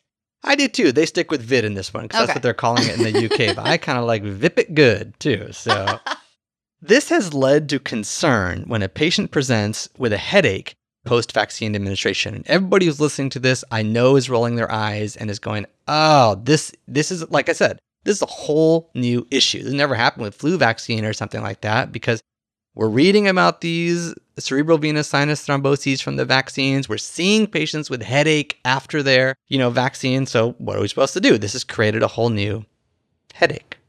Ooh, for the ED doc. Clever. I just came up with that. Yeah. So the authors of this paper describe patients with VIT-associated cerebral venous sinus thrombosis and compare them to patients with cerebral venous thrombosis without VIT, both from this cohort of reported patients and from historical data from like a larger study that they reference and are involved in. So this is a multi-center cohort study from the UK where clinicians were asked to submit reports of all cases in which COVID-19 vaccination preceded the onset of cerebral venous sinus thrombosis or cortical vein thrombosis, regardless of the type of vaccine, interval between vaccine and onset of the cerebral venous thrombosis symptoms, or blood test results, to the UK Medicines and Healthcare Products Regulatory Agency, the MHRA. And then people involved in the study went back to all those patients' charts and extracted all the data they needed. So they were just asking them to refer cases to this central agency who's going to look at this issue, among many other issues that they look at. They defined VIT as the lowest platelet count being less than 150, and if the D-dimer was measured, the highest value recorded was greater than 2,000. They did not require an anti-platelet factor 4 antibody test, which is something we use in HIT and something that seems to be used very frequently in VIT as well. But, things are changing very quickly in all these COVID-related complications. So of 95 cases that they had data on and had a confirmed CVT, 70 of them had VIT and 25 did not. This is a really, really big Lancet paper. And if you're interested in this topic at all, you've never heard of it, you just kind of want a primer and you want to read it, it's worth going through it. So it's so meaty, honestly, that I'm just going to try to present a few of the highlights. The median age of the VIT group was lower than that of the non-VIT group, 47 versus 57 years. The median time interval between vaccination and CVT symptom onset was 9 days in patients with VIT versus 11 days in patients without. And patients with VIT were sicker. They had more veins thrombosed, an average of 3 versus 2, as well as a higher mortality or dependency for daily living, so they were unable to function independently, and it's high. 47% of the patients with VIT either died or needed someone to help them every day, versus 16% of the patients who also had a clot but didn't have VIT going along with it. This adverse primary outcome occurred less frequently among patients with VIT who received non-heparin-based anticoagulation, just like you would for HIT, compared with those who got heparin, 36% versus 75%, as well as among patients who got IVIG, 40% bad outcome versus 73% bad outcome. So based on their data, they actually propose a new set of diagnostic criteria for VIT, but this target, honestly, is so rapidly moving, I think it's going to be different even by the time this recording comes out. We're recording it in October. It'll come out December 1st. The Christmas edition. Forgot to mention that at the beginning. Shoot, Merry Christmas, everyone. Merry Christmas out there. So I think it'll be different, and it's not really worth understanding the nuances here. The big thing about this paper is we learn a lot about VIT-associated cerebral venous thrombosis here, But the data is limited by essentially being a convenient sample, having small numbers that limit the strength of the comparison between the two groups, and age results being affected by a focus at the time when they're sending in these cases on vaccinating older patients, and this limitation of not including anti-platelet factor 4 antibodies. Just so you know, there are scoring systems out there that are being developed that look at VIT just like they do at HIT. At the time of this recording, none have been validated, but they're all focusing on the 4 T's, just like HIT does, which includes thrombocytopenia, timing, thrombosis, and the other one that gets me always agitated is there an other cause? That's the 4th T of the thrombosis. Other. That's the 4th T. That's the 4th T in HIT as well. And, made this cool thing called the VIPIT. And the VIT, you couldn't get rid of that 4th T for me, knowing how much it bothers me. So, I think this is really good information. We learn a lot about this, and it's a difficult case, but we're getting a little better at figuring out who should be worked up. Yeah, I mean, this is so interesting to me because, once the J&J came out and then everyone said, oh my gosh, these brain clots. I mean, I never, hardly ever get a CT cerebral venogram. And all of a sudden, I'm getting all these CTs that I normally would have never ordered. And I might have missed this, but did they say which vaccine seemed to be more associated with VIT or VIPIT? It's really both the adenovirus vector vaccine. Okay. So it's the AstraZeneca, the Oxford, and the Johnson & Johnson. If you saw one with Pfizer and Moderna, this would be like an epic sort of case reportable situation. It really is those two. So that can help eliminate workups a little bit. But, again, this is only 100 cases in a place. Don't forget, this is in the UK where they don't really have Pfizer, Moderna. They're using this over there. So, maybe it's there. And we just haven't reported on it because it's not a US-based study. So it's still just so rare. It's so rare, but we have to have an approach to deal with this. And I think it's evolving. I think it's coming quickly. But you're right. Right now, it's like a frustrating situation. Editor's commentary. In this large and detailed study of VIT-associated cerebral venous thrombosis from the UK, we learn a lot, including that this entity is incredibly rare, patients who get it have poor outcomes, and that non-heparin anticoagulants and IVIG are probably the preferred treatment. If a patient presents with a headache in the right time window, which is a few weeks after vaccination, particularly if they were vaccinated with the adenovector type, I would start with a platelet count and D-dimer and consider imaging if these are abnormal or if there are neurologic findings. And eventually, an anti-platelet factor 4 ELISA antibody test will be needed to confirm the diagnosis. Abstract 10. Myocarditis and pericarditis after vaccination for COVID-19. This is by Diaz et al. And published as a research letter in JAMA. So, in keeping with the theme of COVID and vaccine issues, we all know that cardiac inflammation it's pretty well known but really rare side effect of the COVID-19 vaccine. So this study reviewed records from thousands of vaccinated individuals to see just how often this side effect occurred and who we saw it more commonly occurring in.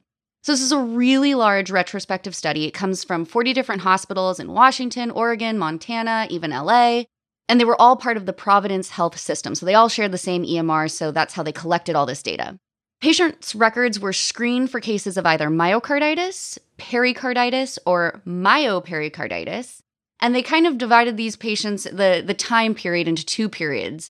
Pre-COVID vaccine and post-COVID vaccine. The pre-period and the vaccine period. So pre-vaccine period was January 2019 to January 2021. And then the vaccine period was defined as February 2001 to May 2021. So during this period, they had like over 2 million patients that received at least one of the vaccines. Across the board, it was kind of 50-50 between Pfizer and Moderna, and about only 3% got the J&J. So when we look at the results, and let's just look at pericarditis, of all these thousands of patients, 37 people seem to get vaccine-related pericarditis. So they saw this as a rate of 1.8 per 100,000 patients. It was pretty 50-50 again between Pfizer and Moderna. Of these 37, there were 23 had gotten Pfizer, 12 had gotten Moderna, and 2 had gotten the J&J. Overwhelming amount of males that fell into the pericarditis group, there was 73% male, and the median age here was 59. And then they looked at the onset of symptoms after the vaccine, and it seemed like the median onset was about 20 days post the most recent vaccine. Now, 40% developed pericarditis after the first dose, and 60% developed pericarditis after the second dose. And really not too many, but 35% were admitted, none of them went to the ICU, and they only stayed in the hospital for about 1 or 2 days. And most importantly, nobody died. Okay, so when we look at the myocarditis group, so the vaccine-related myocarditis, only 20 people out of thousands and thousands seemed to get vaccine-related myocarditis. And this was a rate of 1 per 100,000. Now again, an overwhelming amount of males, so 75% of the cases were male. And the median age here is much lower. It was 36 compared to 59 for pericarditis. Now, myocarditis also occurred much sooner. The symptom onset was only about 3.5 days post the vaccine. And where we saw, with the pericarditis group, they got it either after the first dose or the second dose. It was kind of 50-50. When it comes to myocarditis, 80% of the people develop symptoms after the second dose. Now here, with myocarditis, a little bit more concerning, 95% of these patients got admitted. All of them were discharged within 2 to 3 days. And again, most importantly, nobody died. So this study found that pericarditis actually affected patients much older. So they were, 59 compared to the myocarditis that was an age of about 36. And their symptoms for pericarditis didn't start till pretty far out past that vaccine, 20 days for pericarditis and only 3.5 days for myocarditis. Now, I think it's also really important to point out that people just get pericarditis and myocarditis in general out there in the world without getting vaccines. So the big question here is, was it the vaccines that really were increasing in incidence in the rate of pericarditis or myocarditis, or did the incidence rate just kind of stay the same? So when we look at the mean monthly cases of pericarditis during the pre-vaccine period, the authors state that there was about 49 cases versus 78 cases during the vaccine period.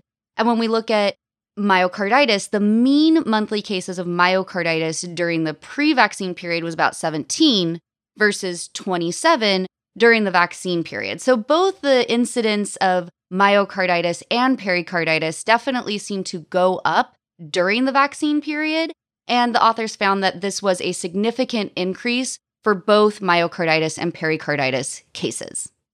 Yeah, I think this is useful information. Again, with all this COVID stuff, we're just trying to figure it out. And I think even as providers, people are starting to ask questions about okay, wait, I thought I was well, kids who got this, but now you're telling me adults get this too, because issues are coming up now. We're sort of in a booster phase of our lives. And, I have heard some providers saying, well, if there's some risk to my heart, I'm just going to avoid the booster. I think my immunity is fine. So I think that this is actually creating some controversy, in the COVID world and the vaccination world.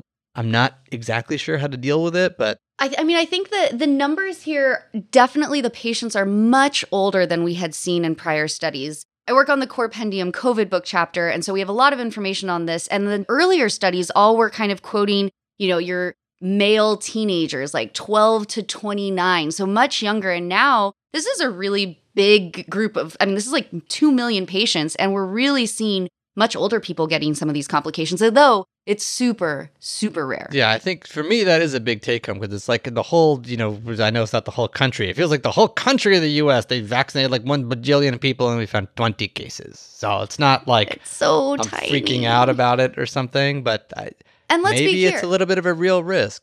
COVID also causes a lot of cardiac inflammation. So you want to get sick with COVID and still get cardiac inflammation? That's a good point. We don't know if these patients had COVID previously, before they got vaccinated. And, there's a few things unknown, but maybe there's an increased risk of something. Very little. Little one. Editor's commentary. In this large retrospective review of pericarditis and myocarditis cases associated with COVID-19 vaccines, the authors found that the incidence of pericarditis was about 1.8 per 100,000, and myocarditis cases were about 1 per 100,000. I was pretty surprised by the median ages noted in this paper, and the patients were much older than previously noted in earlier studies. Either way, this is an incredibly rare side effect. It self-resolves relatively quickly with rest and NSAIDs, and in my opinion, the risk of pericarditis and myocarditis should not keep people from getting vaccinated. Abstract number 11. Evaluation of digital otoscopy in pediatric patients, a prospective randomized controlled clinical trial. This is by Kleinman et al. From the American Journal of Emergency Medicine. So, examining kids' ears is technically challenging, and for me, can be both physically and emotionally draining. I don't know. I think I'm pretty good at it. Yeah, you gotta wrap your head or have the mom wrap their arm around the head and pin them over to the side, and I they're feel like screaming. I'm sweating by the end of it. I'm crying. They're crying. It's horrible. It's a tough situation, and making matters even worse is that it has been shown that junior learners, so medical students and residents, are not as proficient as senior providers when examining an ear, which makes sense. They haven't done as many. It's kind of hard, and they're just not as good as it. Often resulting in the need for 2 exams on the same kid. So double your pleasure or pain or whatever. So fun. Yeah, it's the worst. So digital otoscopes have the potential to improve tympanic membrane visualization and remove the need for repeat exams. So what they did here was an unblinded randomized trial comparing the CellScope Oto, which is a smartphone-based digital otoscope. If you look it up online, it basically literally hooks up to the back of an iPhone and has one of those little plastic ear things built into it. Wait, you have the otoscope little cone on your phone? On your iPhone, right out of the camera. It comes right out of the camera lens. Sounds kind of contaminated. Right. So, you have a work iPhone. Maybe it's not an iPhone. Maybe it's iPhone 6 or something. Someone donated it back. Obviously, you're not giving a 13 for this purpose, right? That would be crazy. So they compared that to the traditional otoscope with the primary goal of evaluating accuracy of the ear exam between trainees and attendings. So the randomization, a little strange. Basically, in each sort of 2 to 4 week rotation in the ED, trainees were randomized to use either the digital otoscope or the traditional ones. You showed up your first day, it sounds like, and they're like, here's how you examine an ear. Or here's how you examine an ear. They kind of show you which way they want you to do it for the time that you're there. Among 188 kids, 375 ears were examined by 85 trainees and 22 supervisors. It's basically 50-50 between the digital otoscope and the traditional otoscope. The accuracy of ear exam findings between trainees and supervisors, so I think what they are loosely sort of calling concordance, improved by about 11% using the CellScope Oto, 75% versus 64%. But importantly, for me, this is the big one. There were much fewer repeat supervisor exams performed in the digital otoscope group, so the iPhone 1, 27% versus 98%. So almost every kid got a repeat exam in the traditional. Okay, I have a question though. If you do the original exam, you look, and then whether or not the attending believes you, they have to come in and look again. Correct. But if you do it on the phone, you take a picture. You just take a picture and show them. So they're not actually in the room looking at it. You just take a picture. They show you if they're satisfied with it. They're like, you got it. You got it. Okay. That's that. And to me, that's the big difference. Now, it does get a little messy if we really want to get in the weeds on this one, because it sounds like wherever they're working, attendings are sort of encouraged to go back in and do their own exam. So that 100 is probably inflated a little bit. But if you think about your own practice, if someone's really concerned about an ear, I'm probably going to go take a look. Whereas, like you said, Britt, if I had a picture of it and I could see the TM, I probably wouldn't. So even though the numbers might not be accurate, the theory behind it seems right. And I mean, the picture's 1,000 words, right? You can listen to anybody kind of fumble through what I think it's kind of red and maybe bulging and then maybe fluid. And then you can just see and be like, that's otitis media. I think that's right. But then the critical question is the picture of adequate quality? And we get to that in a second, because that would be the big, the bummer of this paper.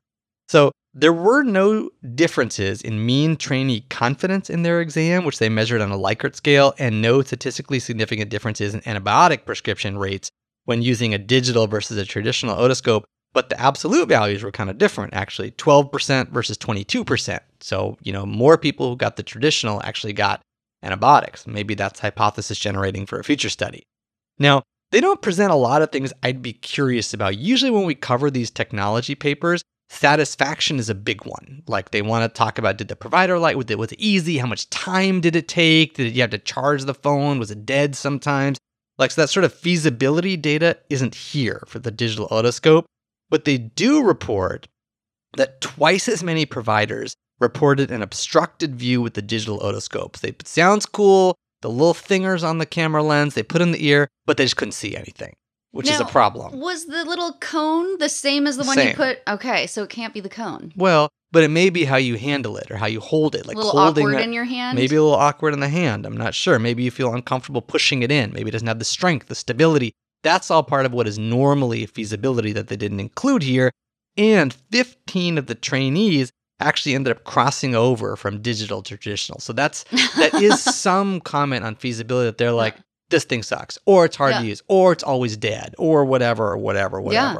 So I don't know, Britt, if you're intrigued by this data, I have some bad news for you. This product is discontinued. Oh, no. Yeah, it's no longer sold. Interestingly, it was discontinued before they even did the study.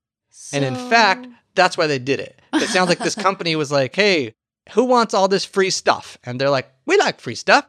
We'll take free stuff. So they took it and then did the study. That being said, there are several similar devices out there. So it's like this one company's is gone, but there are other ones that, per my look just about the same, right? Being sold as a new, cool technology, something like that. And for me, I think that's one of the key roles of EMA. As something cool and new comes out that might make our lives a little bit easier, we're going to bring it to you. So you got me all excited about this, and then you told me it's discontinued, but there is hope. I could still find one of these devices. There's hope that you might not have to look in as many ears on your next attending shift. And that's a good thing. I love that. Editor's commentary. In this randomized trial from a pediatric ED, the authors found that using a digital otoscope essentially resulted in a higher agreement between trainees and supervisors when examining kids' ears. My gut is an experienced provider could get an adequate view with either device. But if something can eliminate the need for a repeat exam, I'm interested. You might even say, I'm all ears. Abstract 12. Experience of a smartphone ambulatory EKG clinic for emergency department patients with palpitations. This is a single-center cohort study by Cullen et al. And published in the European Journal of Emergency Medicine. So I feel like we have some themes today. There was the ketamine theme, and then there was the COVID theme, and now we have the smartphone theme. So this study is actually a follow-up study on a recent FDA-approved cardiac monitoring device, and it's called the Alive Core Cardia. And it's basically a device that links to your smartphone and allows you to record your heart rate and rhythm. And so they basically kind of state that, palpitations and presyncope, it's a super common thing that we see in the ER. But we often don't necessarily find the cause. We get this EKG and it's just kind of a brief moment in time, but we don't necessarily always have a great explanation for patient symptoms. Was it vasovagal? Was it dehydration? Or did they actually potentially have some kind of underlying cardiac dysrhythmia? This device was basically developed to help catch those cardiac causes of palpitations in the outpatient setting. And it's really cool. If you Google it, you can see pictures of this. It's basically a rectangular small device that you stick onto the back of your smartphone, and then there's two metal squares. And when you start to experience any symptoms, you just place 2 fingers on each square, and then the smartphone actually records a single lead EKG. So this is kind of like an event monitor, but way cooler and way easier to use because it's just on your iPhone, which never leaves your side. Well, for most of us, that is true. For me, it definitely is. And I think it's just so much easier to use because I don't know about you, but I will share, I have had to wear a Zio patch, and those things are bulky, they're itchy, it's this big sticker that sits on you, and really you can only wear that thing for like max 2 weeks. This thing you can carry around on your phone for months and months and months and see if you catch anything. As long as it actually works. It seemed to work. Well, it seemed to work. Sure you're going to tell us. I'm going to tell you. The purpose of this study was to review the first year of patients that had gone to this outpatient smartphone ambulatory clinic to basically determine the number of cardiac dysrhythmias that they were able to diagnose and whether or not this intervention was cost effective. So it included patients 16 to 80. And 80, I was like, wow, you're sending patients home 80 with like near syncope and palpitations? It's kind of ballsy. But anyways, 16 to 80, they presented to the ED with palpitations or near syncope. They had a normal EKG, and they were basically sent for this clinic to try and see if they could find or catch any cardiac dysrhythmia. So in 1 year, they had about 290 patients that were referred to the clinic and about 237 that were fitted for this device. So what did they find? They actually caught 17 cardiac cases of this pre-syncope or palpitation. So that's 7% of the patients actually got a cardiac diagnosis. And those were usually either atrial fibrillation, aflutter, or SVT. Now, the vast majority had a non-cardiac diagnosis and they maybe had just anxiety or maybe it was just dehydration. Now, of these 230 patients, about 21 of the patients were started on some type of treatment from the clinic. So they were started on either anticoagulation for their AFib, beta blocker. Some of them, if it was thought to be more of like an acid reflux thing, they actually started them on a PPI. And then some of the patients were actually started on DIG. And so the authors do mention that this was a cost-effective device. However, I wasn't really able to find any specific information on the exact dollar amount that was saved. So I think we're just going to have to take their word for it. Yeah, and from a ED perspective, who cares, right? Like, it's like if they, get to go not have to go to some clinic or not have somebody interpret some rhythm strip, or I don't think it much matters. The cool thing about this for me is this seems like it actually works. It does. You can buy it on Amazon, right? Like, so somebody could buy this on their own. So it's possible this could be coming to an ED near you, right? I don't think we're going to suggest people use it, but they might come in with it, right? They might say, hey, my doc gave me this thing and I put my finger on my iPhone. It tells me I have dysrhythmia and told me I had AFib, right? And you'll be like, wait, what? So hopefully now, after listening to Britt's really great presentation of it, you'll be like, I have heard of that thing. I've heard of it. I know doctors use it. I know it's not like a investigational device. It is approved, at least in the UK or wherever it was that they did this, like to evaluate this exact thing as an event monitor. So, you won't take it as like snake oil or something. Yeah. You'll be like, no, this thing's real legit. and it works and you can buy it. So you didn't just like ask Dr. Google to make a diagnosis. You actually did make a diagnosis. Right. Editor's commentary.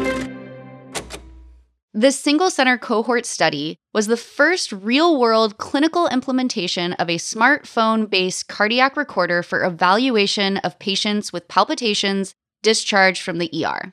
I see many benefits to using this type of outpatient cardiac monitor. It seems to be cost-effective, and it's a device that can detect cardiac dysrhythmias earlier, allowing treatment to be started in a timely manner. This is something that my cardiologist actually suggested I buy, so I think it should be something that we as ER doctors need to be aware of and might see more of our patients using in the future. Quick take. Abstract number 13. Use of adhesive tape to facilitate optimal mask positioning and use in the ED, a randomized controlled trial. This is by, I'm not sure if it's Petit or Petite et al. From the Annals of Emergency Medicine. This is my only, I think, quick take of the month, and it's not quick because of its coolness factor. It's probably the coolest paper of the month. It's just such a straightforward study. I can do this one justice in just a couple of minutes. But we made it to the tape one. This is the tape one. Woo-hoo! It wasn't that deep. It was lucky number 13.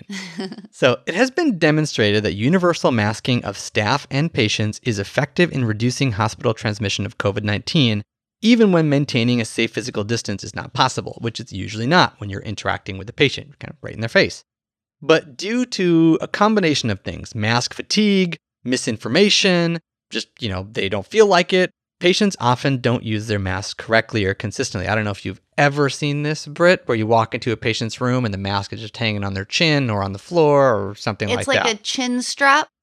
Or the best is like when the nose is just hanging over the top. You're like, that's still not like doing anything. You ever seen the blindfold? Oh, that's my favorite. Yeah, that's it's kind of brilliant. It's too bright in here. It's brilliant. There's a lot of ways to misuse a mask. In this open label randomized control trial, the authors evaluated the ability of a simple piece of tape over the bridge of the nose to increase adherence with mask wearing in the EDs. They basically just put the mask on. Didn't even have to be a hospital mask. It could be the mask the patient came in with, a cloth mat, whatever it is. They randomized them just getting it sort of sealed on the top of their nose with a piece of tape or not. And that's it. And then they just watched and saw what happened. They randomized 123 ED patients. Most of them were in their early 40s. At 1 hour, 100% of the intervention group had correct mask placement compared with 69% of controls. Stop it. So that is 100? 100%. So that is a number needed to treat of 3.2. Amazing. Just a piece of tape. Just a piece of tape. The incorrect use, they kind of described that, was just sort of funny. 26% had their mask off completely, 26% had the nose exposed, and 37% had the nose and mouth exposed. So it was just, that's the chin strap. The chin strap. Some of the patients, like I said, use their own cloth, their surgical mask from home, but having them use a hospital mask instead did not increase the odds of wearing the mask correctly. So that was sort of interesting to me. So even when they came with their own mask from home at an hour, some of them were like, I'm done, unless that tape was there. Now, it's hard to know if it was actually the tape or just the effort of doing something to say, hey, this is important. It's so important. I'm going to do this thing here. But who cares? Right. Like, if it gets 100% compliance, what's the difference? It's like a massive difference between groups. Even though this is sort of such a simple, straightforward study, I see why it got in Annals of Emergency Medicine. I think this is awesome. Did they say what kind of tape? Just like the standard hospital, like paper adhesive. I'm attaching that to my stethoscope, and I'm just going to start going around and I'm just going to tape everyone's face. Tape the face. Tape the face. Brought to you by Britt. Editor's commentary. In this randomized controlled trial, the authors showed that a simple act of placing a piece of tape on the bridge of the nose to hold a patient's mask in place increased mask compliance at 1 hour from 69% to 100%. This is a smart, low-cost, easy intervention, and we should start doing this now, particularly if you walk in a room and notice a patient's mask is already off. Quick take.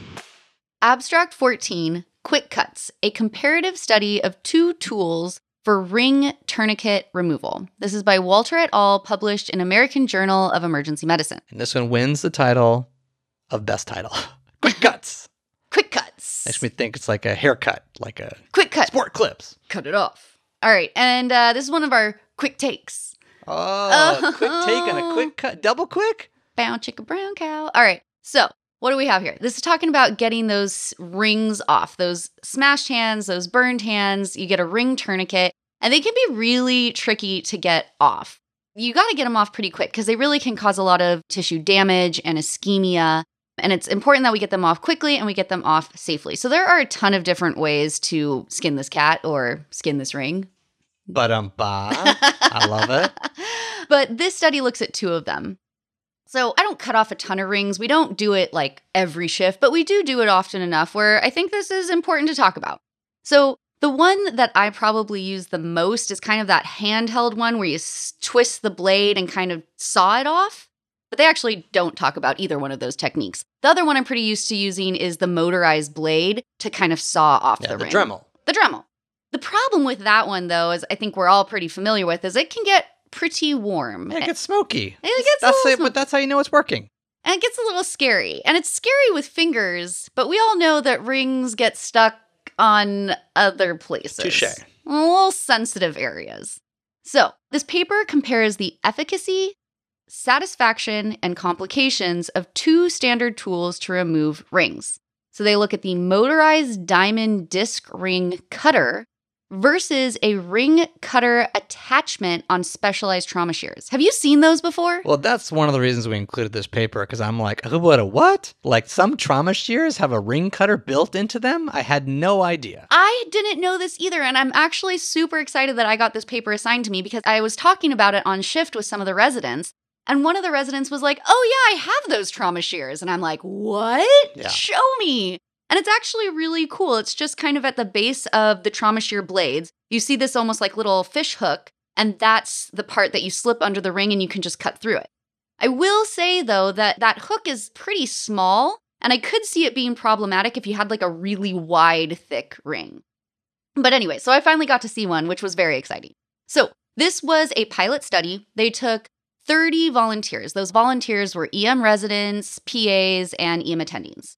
Each of the volunteers had 2 rings put on their hands, and they were removed by other volunteers using the trauma shears and that kind of motorized cutting device. And the primary outcome was to just kind of figure out which one did it faster. And then the secondary outcomes that they looked at was if one of the methods had higher rates of participant satisfaction and complication. So what did people like, and did one of the devices have more complications than the other? So what did they find? They found that by far and away, the trauma shear cutter got the ring off much faster. Like we're talking 7 seconds for the trauma shears versus like 67 seconds for the motorized cutter. So big time difference. User satisfaction, again, across the board, everybody seemed to really like those trauma shears compared to the motorized device. And in terms of patient discomfort, which is important, there was no discomfort rated for the trauma shears. And, the thing that was most commented on was that motorized device, it gets a little warm. It gets the tissue a little smoky and can be a little scary. So I think this is really interesting. It's something that we come across in our practice a couple times a year. And I'm kind of interested in going on Amazon and buying these trauma shears. Yeah, I think for me, it is cool. And I just didn't know this thing existed.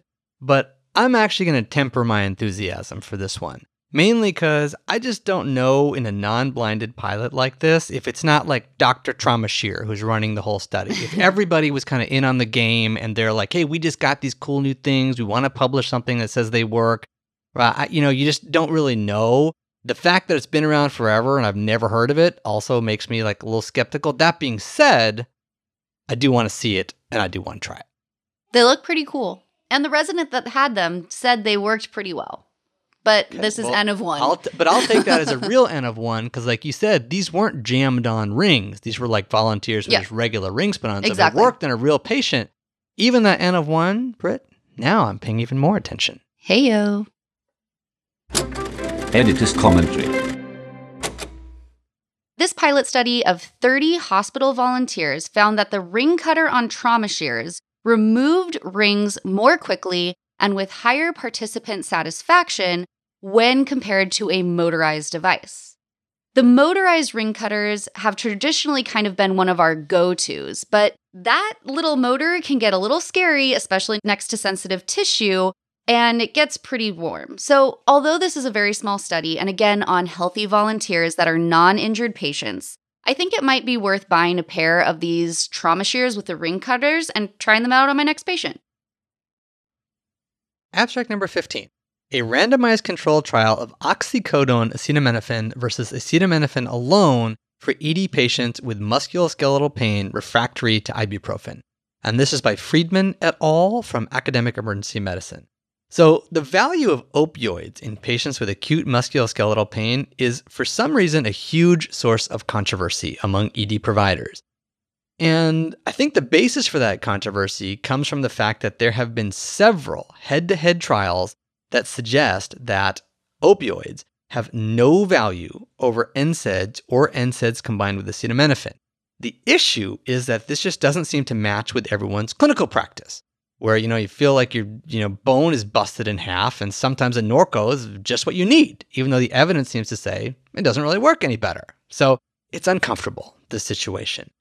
The major criticism of these studies is that the inclusion criteria were just too broad. There was too big a breadth of patients, some who probably couldn't benefit from, the opioid, and they may have missed a subset of patients that would benefit if one really existed. Okay, maybe if you include a busted femur with like a little bit of low back pain, that's not really fair, but that's what the studies do. So here they're saying, okay, maybe there's a group. So the authors of this particular study focused their attention on one particular subset of patients, those with acute pain who did not get sufficient relief 1 hour after administration of ibuprofen 600 milligrams PO. So this was a 2-stage double-blinded randomized trial from 2 urban EDs. So in stage 1, everybody got the ibuprofen, 600 milligrams, open label, everybody knew what they got. And then at the hour point, they said, you doing okay, or do you need more pain medicine? And those who said they needed more pain medicine then were randomized in a blinded fashion to getting either 10 milligrams of oxycodone with acetaminophen 650 or acetaminophen 650 alone. The primary outcome of interest was change in pain score 2 hours after this medication ingestion, so after the second round, or the second stage of the trial. They enrolled almost 400 patients. About a third had upper extremity pain, 50% with lower extremity pain, and about 15% with neck or back pain. The median initial pain scores, this is before stage 1, was 8.5.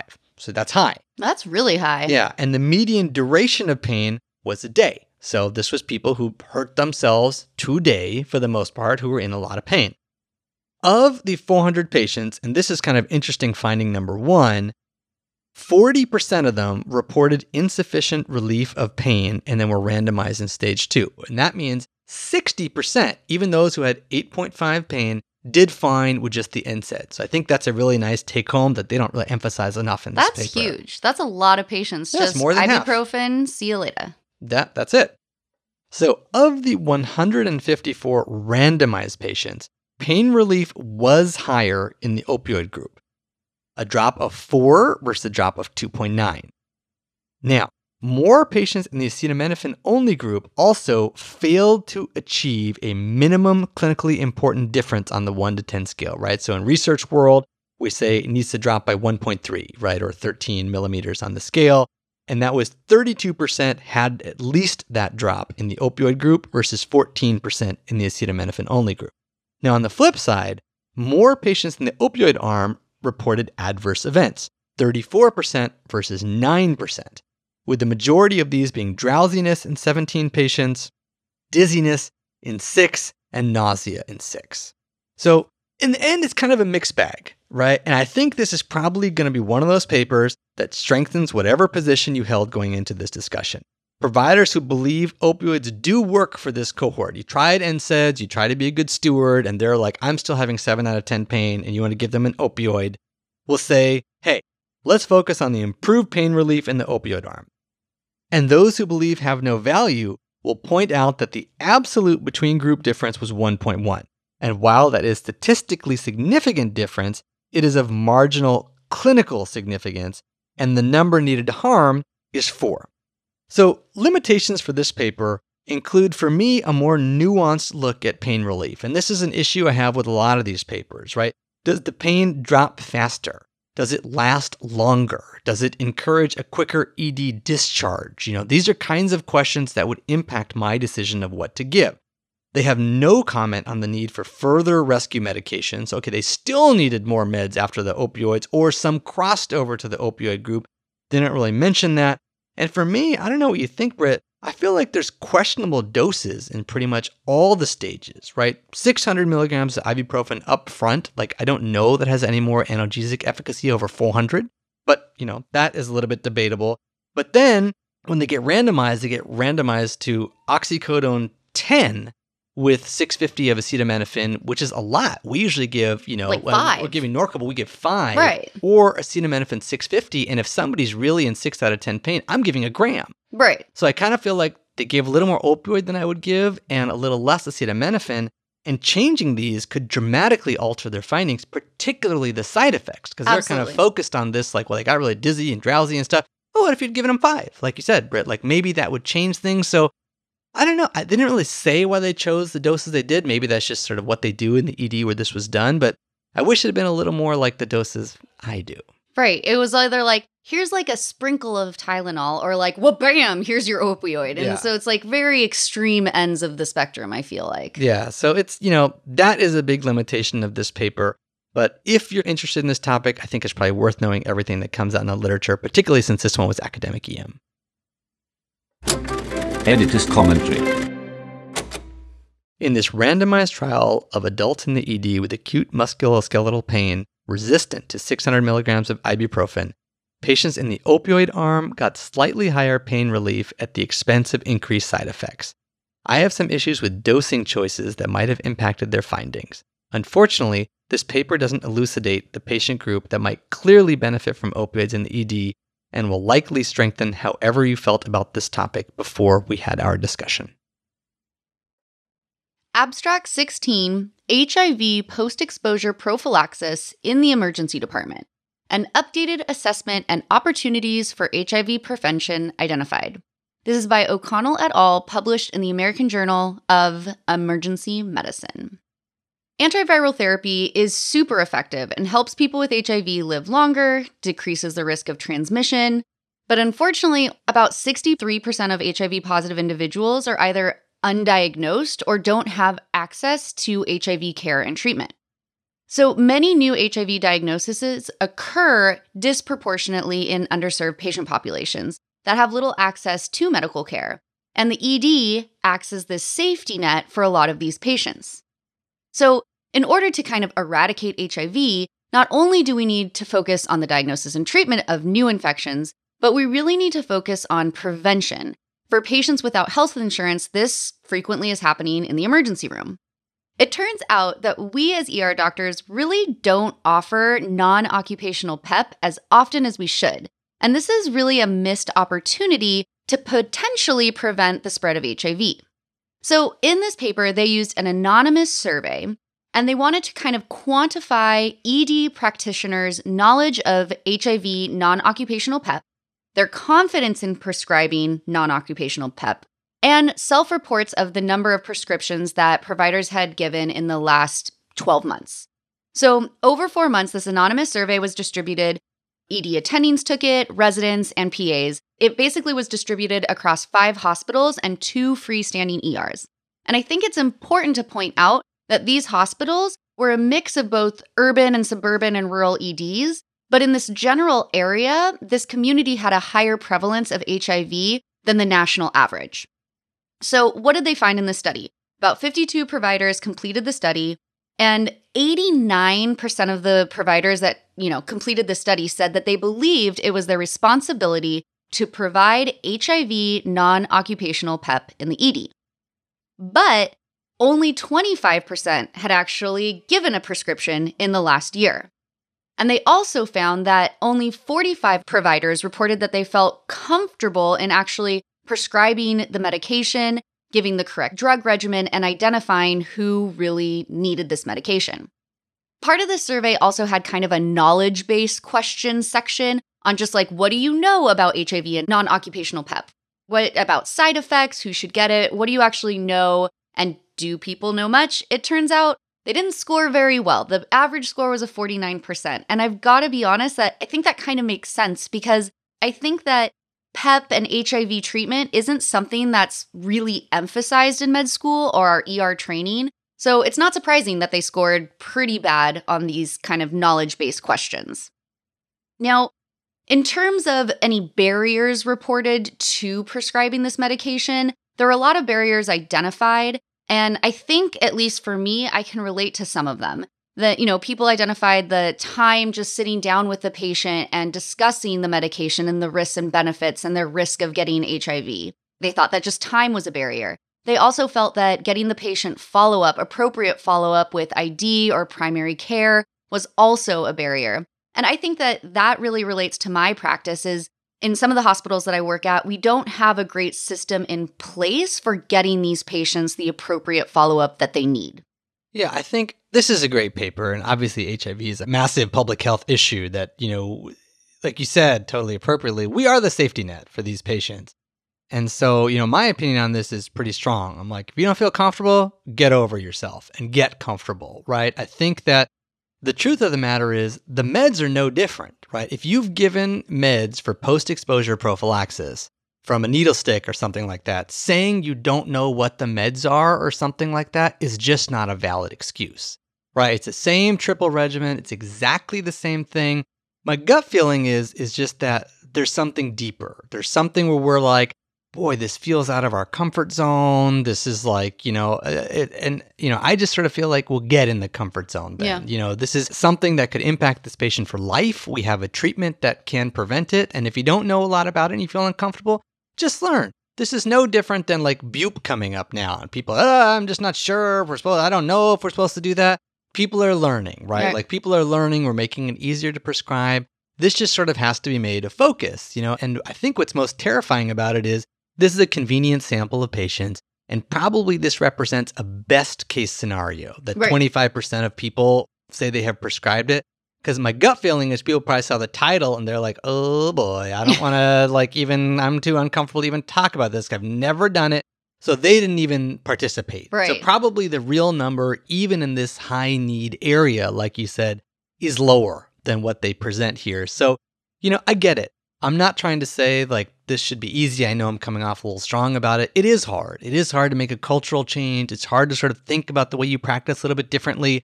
But if we can all agree, like you said at the beginning, this is a public health problem and we have a potential solution like in our pocket, we should think about learning how to use it. And maybe it's just thinking about it and hearing like the abstract that Britt presented that will sort of like light a spark, light a match, and get people to learn and get over whatever your personal barriers are. And I feel like we so easily, without even thinking about it, treat gonorrhea and chlamydia. Like, no problem. Like, you've got a little burning, you got a little discharge, you're getting ceftriaxone and doxy. Like, not a question. But sometimes not all of us make that extra leap to think, well, if you got gonorrhea and chlamydia, there's actually probably a likelihood that we need to also be thinking about HIV prophylaxis. Yeah, and I want to make another point, which is, I've heard people say a barrier, well, I don't have access to a quick HIV test.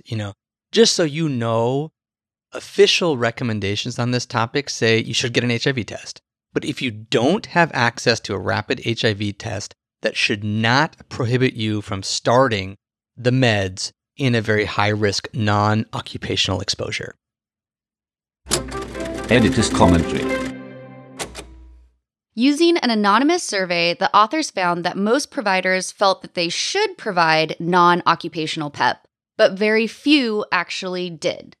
The ER serves some of the most vulnerable patient populations, and providing PEP is an important part of our practice as ER doctors. I believe that this study points out the need for better universal hospital protocols regarding HIV testing, non-occupational PEP prescriptions, patient follow-up, and provider education so that more ED docs feel comfortable prescribing this really important medication. Abstract number 17. Role of thoracic and abdominal tomography in identifying a potential source of infection in patients with acute fever of unknown focus. This is by Sert et al. From the American Journal of Emergency Medicine. So fever is one of the most common presenting symptoms in an ED, and identifying the source is important to make sure that we deliver the most appropriate treatment and the most focused treatment. So we're not just giving broad spectrum antibiotics to everybody. We want to treat what they have, if they have something. But what if you don't find a source? Does CT have a role? Is sort of what they're asking here, and I think this is what is being referred to by a lot of my residents as the medical pan scan.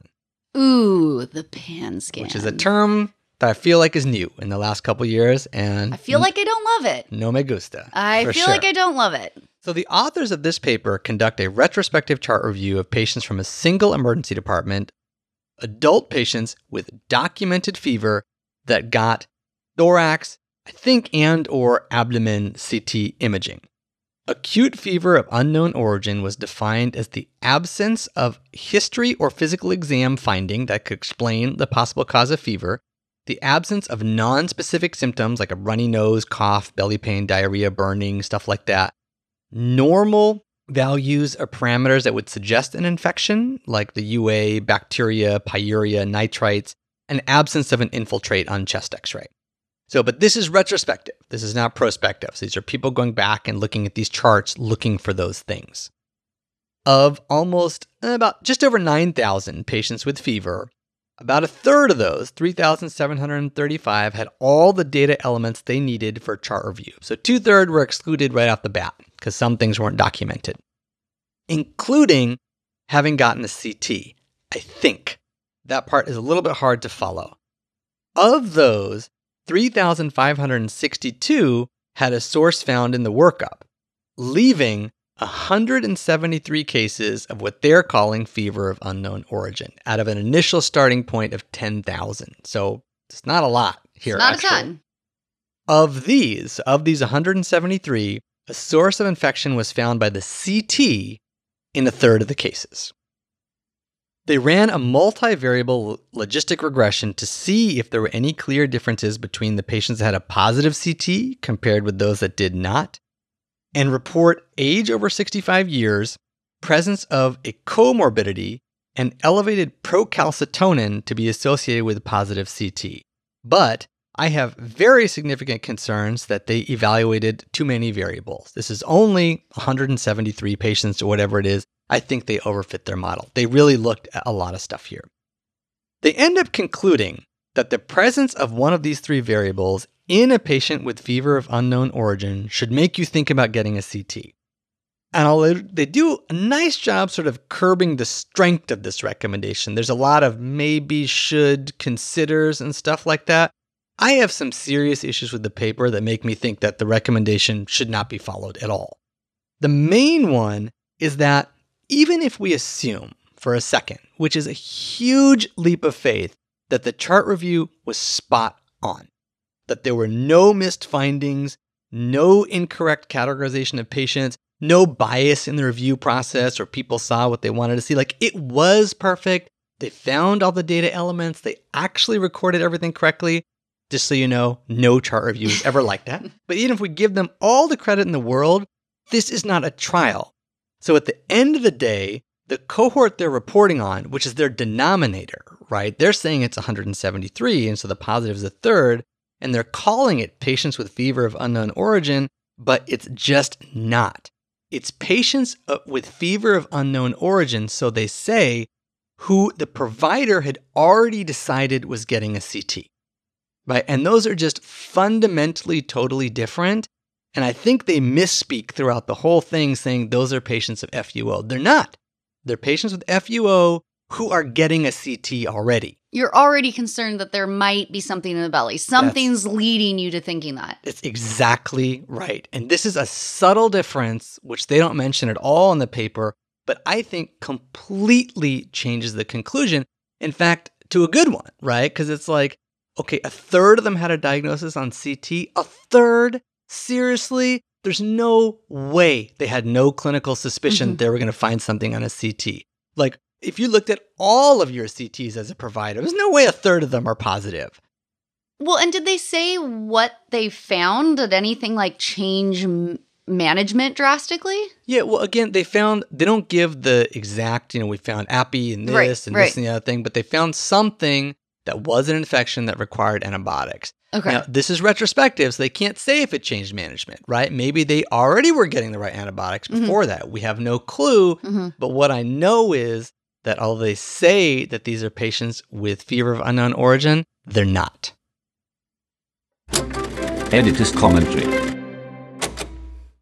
In this retrospective chart review study, the authors conclude that they identified 3 factors that can help decide on CT use for patients with fever with no clinical clues.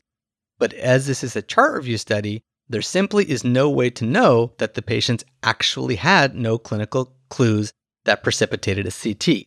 A positive CT rate of over 30% sure makes me feel like they did. The bottom line is we can't apply their findings to a patient with true fever of unknown origin. Quick take. Abstract 18. What is the efficacy of initial therapies for bleeding from esophageal varices in adult patients with cirrhosis? This is by Britt et al., published in Annals of Emergency Medicine. Now, this is a commentary of a recent meta-analysis, so it's going to be one of our quick takes, and I think we're going to be able to cover it pretty quick. So, mortality rate of acute esophageal varices bleeds it's pretty high, but somewhere between 15 and 30%. And in the ER, most of our options to control this type of bleeding include something like a somatostatin like octreotide, vasopressin, balloon tamponade, and then calling your GI consult for a scope and sclerotherapy. Now, there is also, if you have available at your facility, the option for maybe IR and a TIPS procedure. So in this meta-analysis, they looked at 52 different trials and included over 4,000 patients, so lots of patients, and they were all randomized controlled trials of adults with acute bleeding from esophageal varices due to liver cirrhosis. And they included some studies that also looked at patients with not only esophageal varices, but gastric varices as well. They excluded trials where the gastric varices were kind of the target of the therapy. They also excluded trials where any of the patients had liver transplants. So what they found was that the mortality was higher in patients who were treated with just a somatostatin or just a vasopressin alone compared to patients who got sclerotherapy alone. They also found that sclerotherapy plus a somatostatin analog, so sclerotherapy plus an octreotide, did not seem to reduce mortality, but did seem to reduce rate of rebleed. Now, there were more serious events reported in the patients who got balloon tamponade plus sclerotherapy compared to patients who just got sclerotherapy alone.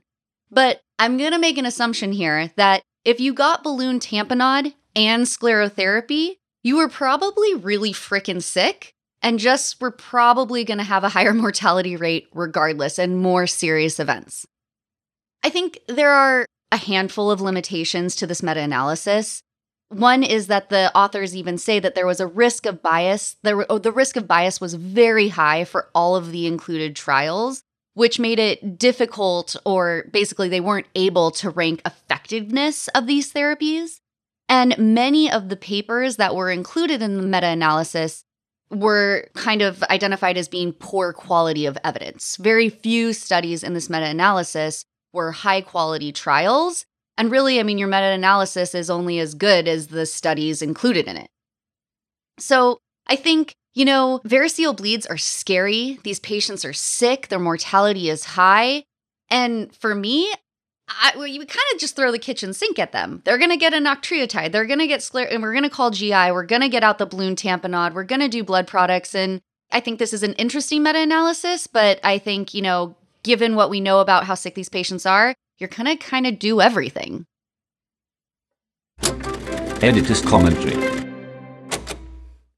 The results from this meta-analysis on therapies for bleeding from esophageal varices suggest that sclerotherapy plus a somatostatin analog did not seem to reduce mortality, but did seem to reduce rate of rebleed compared to sclerotherapy alone.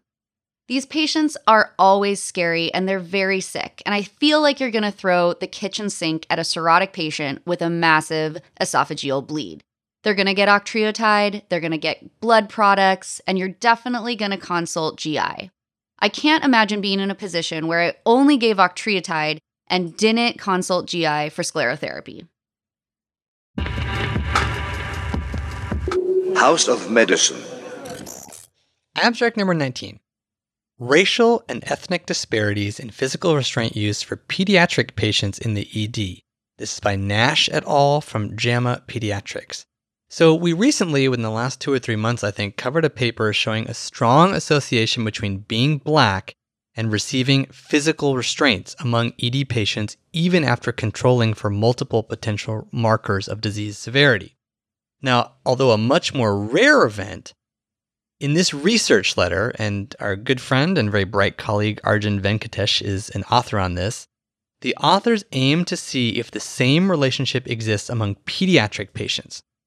So this is a cross-sectional study of kids aged 0 to 16 seen at 11 emergency departments in a single New England healthcare system. They examine the association between physical restraints and race and ethnicity using a generalized linear multivariable mixed model which could control for relevant covariates, much like in the adult study. Of over 500,000 visits, 532, or 0.1%, were associated with a physical restraint order. They found Black patients were more likely to receive physical restraints compared with white patients, even after controlling for all relevant covariates with an adjusted odds ratio of 1.8. There was no difference in restraint use between visits for Hispanic and white patients. So I think their findings leave us with the same issues to deal with as the adult paper on this topic. Is this the truth? Which one is right? That Black patients actually are more dangerous than white patients, even after adjusting for prior history of mental health, taking psychotropic medications, things like that, and so they need to be restrained more? Or is the truth that providers are just more scared of Black patients and thus have a lower threshold for using restraints? Or is the truth something in between or something else entirely? The authors of this paper take a very brave stand, actually. They're more forceful than they were in the other paper and say that their findings, quote, reflect racism at multiple levels within and beyond the emergency care continuum, community, emergency medical services, and the ED. So they just get out there and say it, and I gotta say, I'm really proud of them for doing so. It doesn't surprise me. These authors are really bright, very, very well-educated, sophisticated researchers who deal with these public health issues, and they just lay it on the table. But I think that regardless of how you feel about the topic or how you feel about this paper, the facts you can't disagree with. So the paper should at least make you stop, think, and reflect for a minute on a really, really important topic. Editor's commentary. In this well-conducted study from a New England healthcare system, the authors found an association between being Black and receiving physical restraints among pediatric ED patients even after controlling for relevant covariates. This is the second paper in several months to show the same finding and should serve as a catalyst for us to think about Black patients and restraint use in our own practice. Abstract 20. Association of limited English proficiency and increased pediatric emergency department revisits. This is by Portillo et al. And published in the Academic Emergency Medicine Journal. I'm gonna stop you right there because I can't believe this happened on the last paper. Mike, on every recording, Oh no, what I do? always makes fun of me. No, it's not a no. You're on my side on this one. Oh God, and what like did I do? Sort of. So Mike always makes fun of me because for many years, we've been doing this for like 10 years together in different programs. I've always said the academic emergency medicine.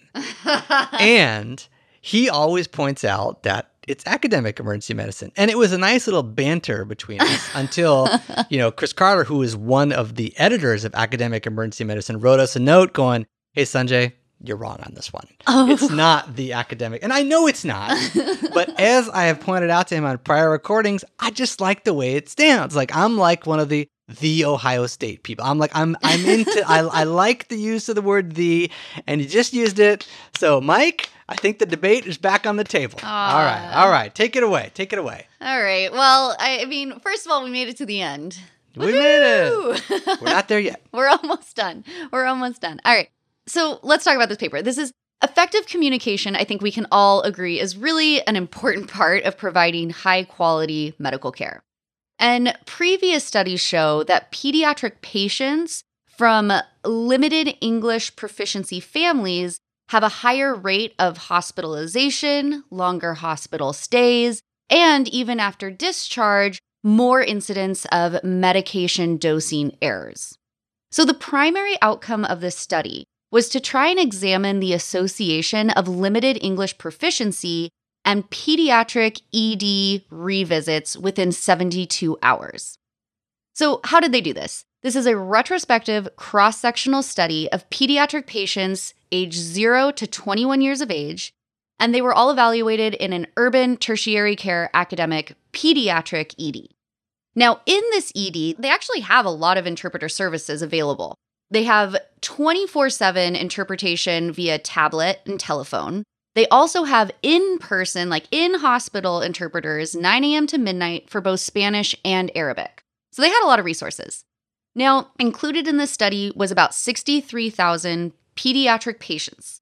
And they had to define limited English proficiency, and they did this by simply if the patient had documented that English was not their preferred language, they were then defined as having limited English proficiency. It's not a perfect system, but I think in a retrospective study, it's probably the best we have. So out of these 63,000 patients that were initially discharged from the ED and included in the study, 80% were identified as being English proficient, and 20% were identified as having limited English proficiency. Now, the most common preferred languages other than English was Spanish, and that was the vast majority of the limited English proficiency patients. And then about 10%, there was a handful of Arabic, Portuguese, Chinese, Creole speaking patients.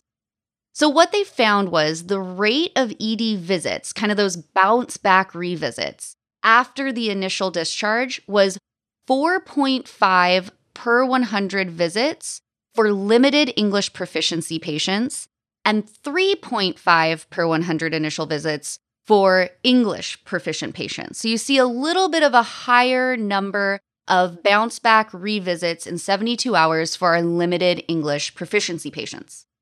But I think it's actually kind of important to break down what that limited English proficiency group looked like. So when you take the limited English proficiency bounce backs, they found that 5.5 out of 100 were non-Spanish speaking. So these were the Arabic, the Creole, the Chinese, other than Spanish. 5.5 per 100 bounce back visits versus 3.9 per 100 for Spanish-speaking patients. And I think, I can't really say why this happened, but my assumption would be that the ER had a lot of interpreter services for Spanish, and frequently we have a lot more discharge paperwork in Spanish than in other languages. So I'm assuming maybe this bounce back number was a little bit lower because they had a few more resources specifically for Spanish speakers. Now, there was a lot of analysis on kind of whether or not an interpreter was used for the patient or what other barriers could have been present or were there discharge instructions provided in the preferred language? And unfortunately, there was incomplete data on these specific questions, which really limited the analysis. So I'm not really sure. But I think, this paper is consistent with previous studies that patients with limited English proficiency do seem to have a little bit of a higher bounce back visit to the ED. Yeah, I think your analysis on this one is really great, Britt. I really do. And I totally agree with your point about like this sort of proxy for whether or not they speak English and this, where they sort of ticked a box as limited English proficiency is not perfect, but it's probably the best we have. But I think the fact that what you pointed out about the fact that when they really broke it down, the Spanish-speaking patients looked more like the fluent in English patients in terms of their bounce back rates, that just really highlights the need for appropriate discharge services and things like that for because they probably, like you said, they probably had it for Spanish. It's like we all work in EDs. We know that, it's not that challenging to find someone in the department who speaks Spanish or a nurse or whatever, but find somebody who speaks, Creole or something like that could be incredibly difficult. So I think that really highlights their point of, if probably those people weren't getting adequate discharge instructions or explanation of their, post-care plan or et cetera, and they came back because of it, actually at a higher clip than when you look at the whole cohort of patients with limited English proficiency. So I really think it does point to a nice kind of focus. Say like, hey, we got to be serious about this, and we got to be most serious in the people who are at the most at risk. And those are probably the ones who we have very little ability to communicate with at all. I left out one thing that's probably important to mention as well. In terms of those kids that kind of bounce back to the ED within 72 hours, when you compared the admission rate for those kids that came back, the admission rate was the same between limited English proficiency and English proficiency. So they were bouncing back more often if they had limited English, but they weren't necessarily getting admitted to the hospital more frequently. So you're making a leap of faith saying maybe it's because they didn't understand what they were supposed to do. It's an assumption. It's a fair one. Editor's commentary. In this retrospective cross-sectional study, the authors found that limited English proficiency was associated with increased rates of ED repeat visits within 72 hours of initial visit. I think this study really highlights the point that language has a potential impact on the rate of repeat ED visits and overall quality of care, and therefore we should have systemic-wide improvements to provide effective communication and discharge information to all our patients.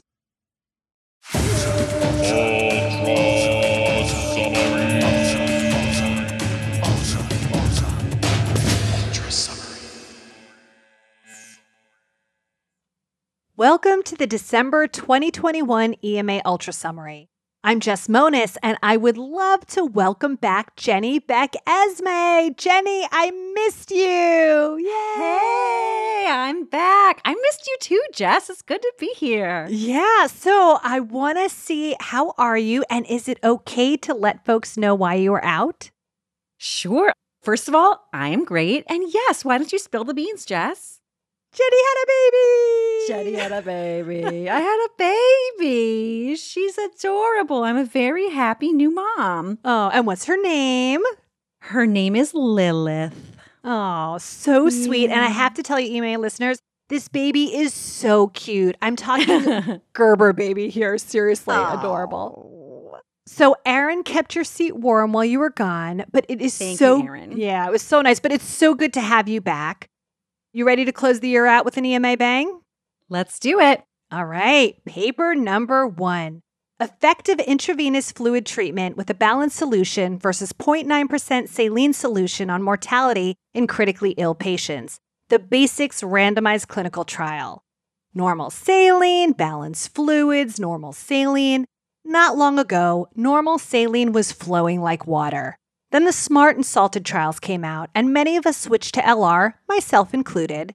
In this next installment in the saga, we review the basics. Balanced solutions in intensive care study, aka why you gotta be so basic. This was a huge randomized controlled double-blind study with over 10,000 participants. Patients admitted to the ICU were either given normal saline or Plasmolite. Jenny, you ready for the results? I'm ready. No statistically significant difference was found in 90-day mortality. Mind blown. Mind blown. Out of the 19 secondary outcomes, one worth mentioning is that in traumatic brain injury patients, mortality was 10% lower with normal saline, which is certainly hypothesis generating. The PLUS trial is currently underway in New Zealand and Australia and will hopefully shed further light on this topic. You can listen to Sanjay for more details on the study, and if you want to get real nerdy, Aaron Skolnick and Ken Milne discuss this paper in great detail in October's Skeptic's Guide to Emergency Medicine. Love you, Ken. You too, Aaron. Paper number 2, Rapid Agitation Control with Ketamine in the Emergency Department, a blinded, randomized controlled trial. This study compares 5 mg per kg of ketamine to the tried and true 5 milligrams of haloperidol with 5 milligrams of midazolam combination for controlling acute agitation. Agitation was measured with the RASS scale and was recorded every 5 minutes until a score of 1 was reached or 30 minutes elapsed.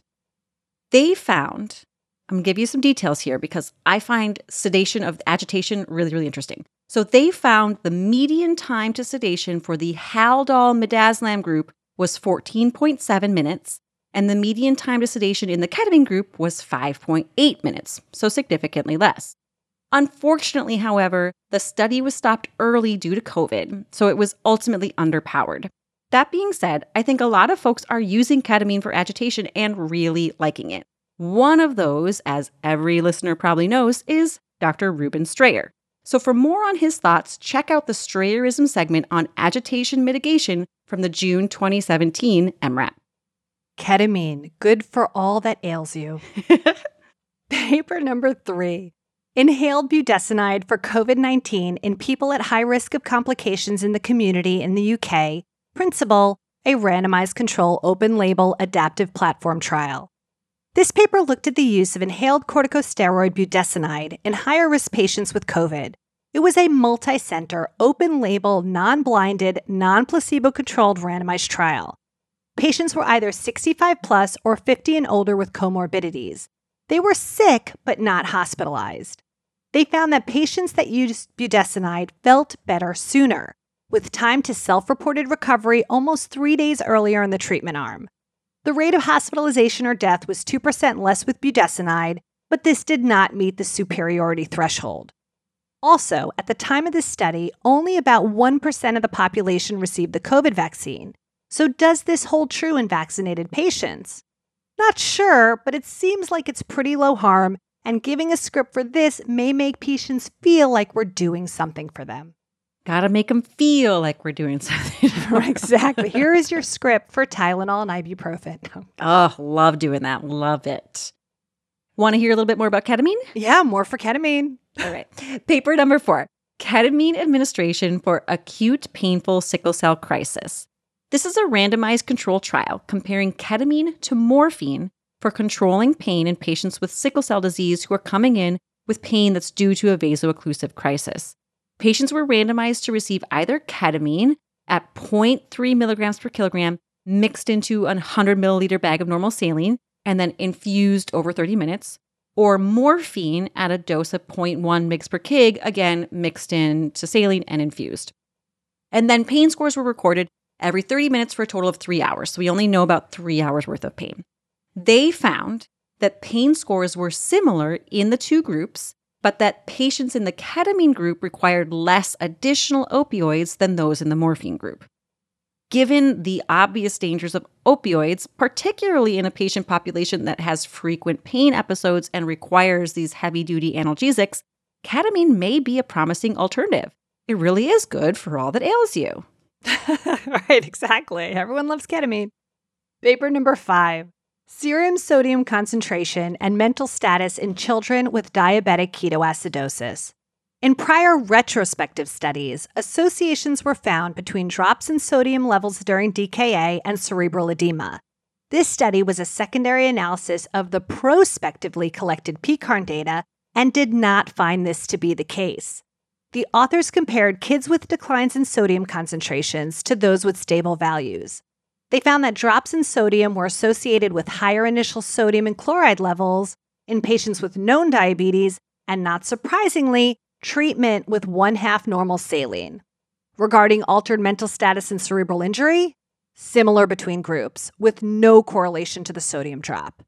This should at least make us feel a bit more comfortable with the fluids we give to resuscitate these kids. For more on pediatric DKA, check out MRAP's Pediatric Pearls from July of this year.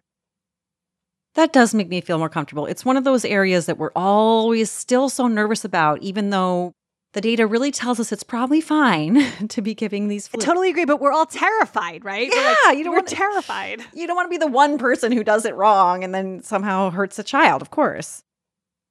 Paper number 6, pre-hospital narrow pulse pressure predicts need for resuscitative thoracotomy and emergent intervention after trauma. This is a single-center retrospective observational study that reviewed nearly 40,000 trauma patient charts over a 12-year period. The authors wanted to look at patients that had a narrow pulse pressure in the pre-hospital setting and figure out if that narrow pulse pressure could predict severe traumatic injuries and the need for emergency interventions. They divided the patients into 3 groups. They had those that were normotensive but had a narrow pulse pressure, those that were frankly hypotensive, and then those that were normotensive with a normal pulse pressure. For most of the bad outcomes you'd expect, things like higher injury severity scores, cardiac arrests, thoracotomies, trauma interventions, and of course mortality, these occurred most often, as you'd expect, in the patients who were frankly hypotensive. Least often in the normotensive normal pulse pressure group, and the normotensive narrow pulse pressure group fell right in the middle. They found that this narrow pulse pressure was independently associated with the need for trauma interventions, need specifically for resuscitative thoracotomies, and the need for any other kind of emergent intervention. So, it certainly seems like this vital sign measure may be worth calculating and adding to our trauma team activation guidelines. Okay, paper number 7. The association between end-tidal CO2 and return of spontaneous circulation after out-of-hospital cardiac arrest with pulseless electrical activity. End-tidal CO2 has many uses. You can hear about it in the critical care mailbag from this past July. One of the suggested uses has been as a prognostic indicator in out-of-hospital cardiac arrest. This paper looked at the delta value in PEA arrests to see if it can predict the return of spontaneous circulation. The delta was calculated based on the initial value after intubation and the last value taken either prior to ROSC or the code being called. The authors found that a delta greater than 20 had a specificity of about 95% for ROSC. Sounds good, but Sanjay gets into why the data and analysis in this study was a bit messy. Additionally, while they do report ROSC, what I want to know is how does this relate to survival and neurologic outcomes? Seems easy enough, so I'm willing to give it a try, but I would love a little more data. Absolutely. ROSC is interesting, but it's not actually a patient-centered outcome, right? We want to know for the patients and their families, how are these patients going to do after ROSC, you know? Exactly. So you're absolutely right. Right. Like, is grandma going to walk out of the hospital and Right. talk to me again? Yeah, Right. Exactly. That's what really matters. Paper number 8, Interrater agreement and reliability of burn size estimations between emergency physicians and burn unit. Anyone who has recently studied for their boards or their research exams remembers memorizing various ways to calculate the body surface area involved in burns, things to estimate, things to calculate. We care about this, of course, because it directly relates to the volume of fluids we need to resuscitate a burn patient. Previous studies have shown that ED doctors tend to overestimate the total body surface area, which can result in over-resuscitation and ultimately can increase mortality. Not great. But these older studies are usually comparing ED docs who have to transfer their patients to a burn center to the accepting burn doctor. In this paper, they decided to look at the Interrater reliability of the total body surface area estimation by academic emergency physicians practicing in an institution that has a burn unit and the estimation that was made by the burn unit physician. And they found that there was better agreement and reliability between the ED and the burn unit than was found in previous studies. It's hard to know what this really means. These are physicians in an institution with a burn unit, so perhaps they're seeing more burns. It's also possible that the two physicians communicated about the size of the burn in a way that influenced their estimation, but wasn't actually shown in the chart. Regardless, this paper is a very good reminder that accuracy in this calculation is important. If you want to brush up on severe burn management, check out this segment in the April 2016 MRAP. Yeah, and I have to agree with that. It was retrospective. So, for instance, has there ever been a time that I'm like, oh, how big was that wound? And then you go and you check the person you had to consult for it for whatever reason. And they're like 7 centimeters. And you're like, yes, I recall it was, 7 centimeters. Yeah. So it's really hard to say. I tend to think that emergency physicians are more conservative. Mm-hmm. We've certainly seen that with things like the heart score, right? We tend to go maybe a little bit more on the heart score, cardiologists a little bit less. I think that's just kind of the nature that we practice, right? It's always worst case scenario. So Right, exactly. So we would rather probably overestimate and over-resuscitate a little bit than, oh my God, underestimate. Especially because, things like the total body surface area affects whether you're even going to be able to transfer the patient. Right. If you are in the setting where you're going to transfer, right? That number matters, not just for resuscitation, but for what the burn center is going to accept, or are they just going to want them to come to clinic? So yeah, we tend to overestimate. Fine with that. Paper number 9, cerebral venous thrombosis after vaccination against COVID-19 in the UK, a multi-center cohort study. A rare side effect of the adenovirus COVID vaccine is a newly recognized syndrome called vaccine-induced immune thrombotic thrombocytopenia, or VIT, similar to HIT. This paper looked at the most common manifestation of this syndrome, which is cerebral venous thrombosis, and compared the features and outcomes with and without VIT. They considered it VIT-associated if the platelet count was less than 150 and if the D-dimer was greater than 2,000. The authors found that patients with VIT-associated CVT were 10 years younger on average and had more intracranial and extracranial veins involved. The primary outcome of death or dependency on others for daily activity was about 30% higher with VIT at 47% versus 16%. Patients who had VIT did better with non-heparin anticoagulation as well as IVIG. So what do we do if a patient comes in with a headache post-vaccination? If they receive the AstraZeneca or Johnson & Johnson vaccine, consider checking platelets in a D-dimer, and if abnormal, get some imaging. Wah, wah. Paper number 10, myocarditis and pericarditis after vaccination from COVID-19. Sticking on that great path of bad side effects. Whoa. So cardiac side effects are a rare but known complication of the COVID vaccine. This is a large retrospective study from 40 hospitals that reviewed records of thousands of vaccinated patients to see how often myocarditis and pericarditis occurred. They found 1.8 per 100,000 patients got vaccine-related pericarditis, and 1 per 100,000 got vaccine-related myocarditis.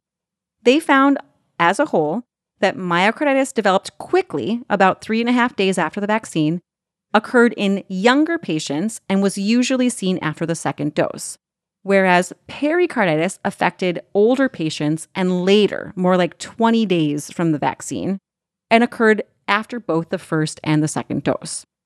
Lastly, when comparing pre-vaccine and post-vaccine time periods, there was a statistically significant increase in the incidence of both pericarditis and myocarditis.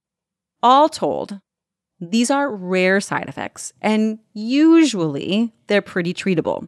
So please don't let them discourage you, your loved ones, or your patients from getting the vaccine. And Jenny, one thing I want to add is that when we start talking about vaccine-related myocarditis, it's important to also talk about COVID-related myocarditis. Absolutely. Right. So this paper mentions a rate of 0.001% that developed after being vaccinated.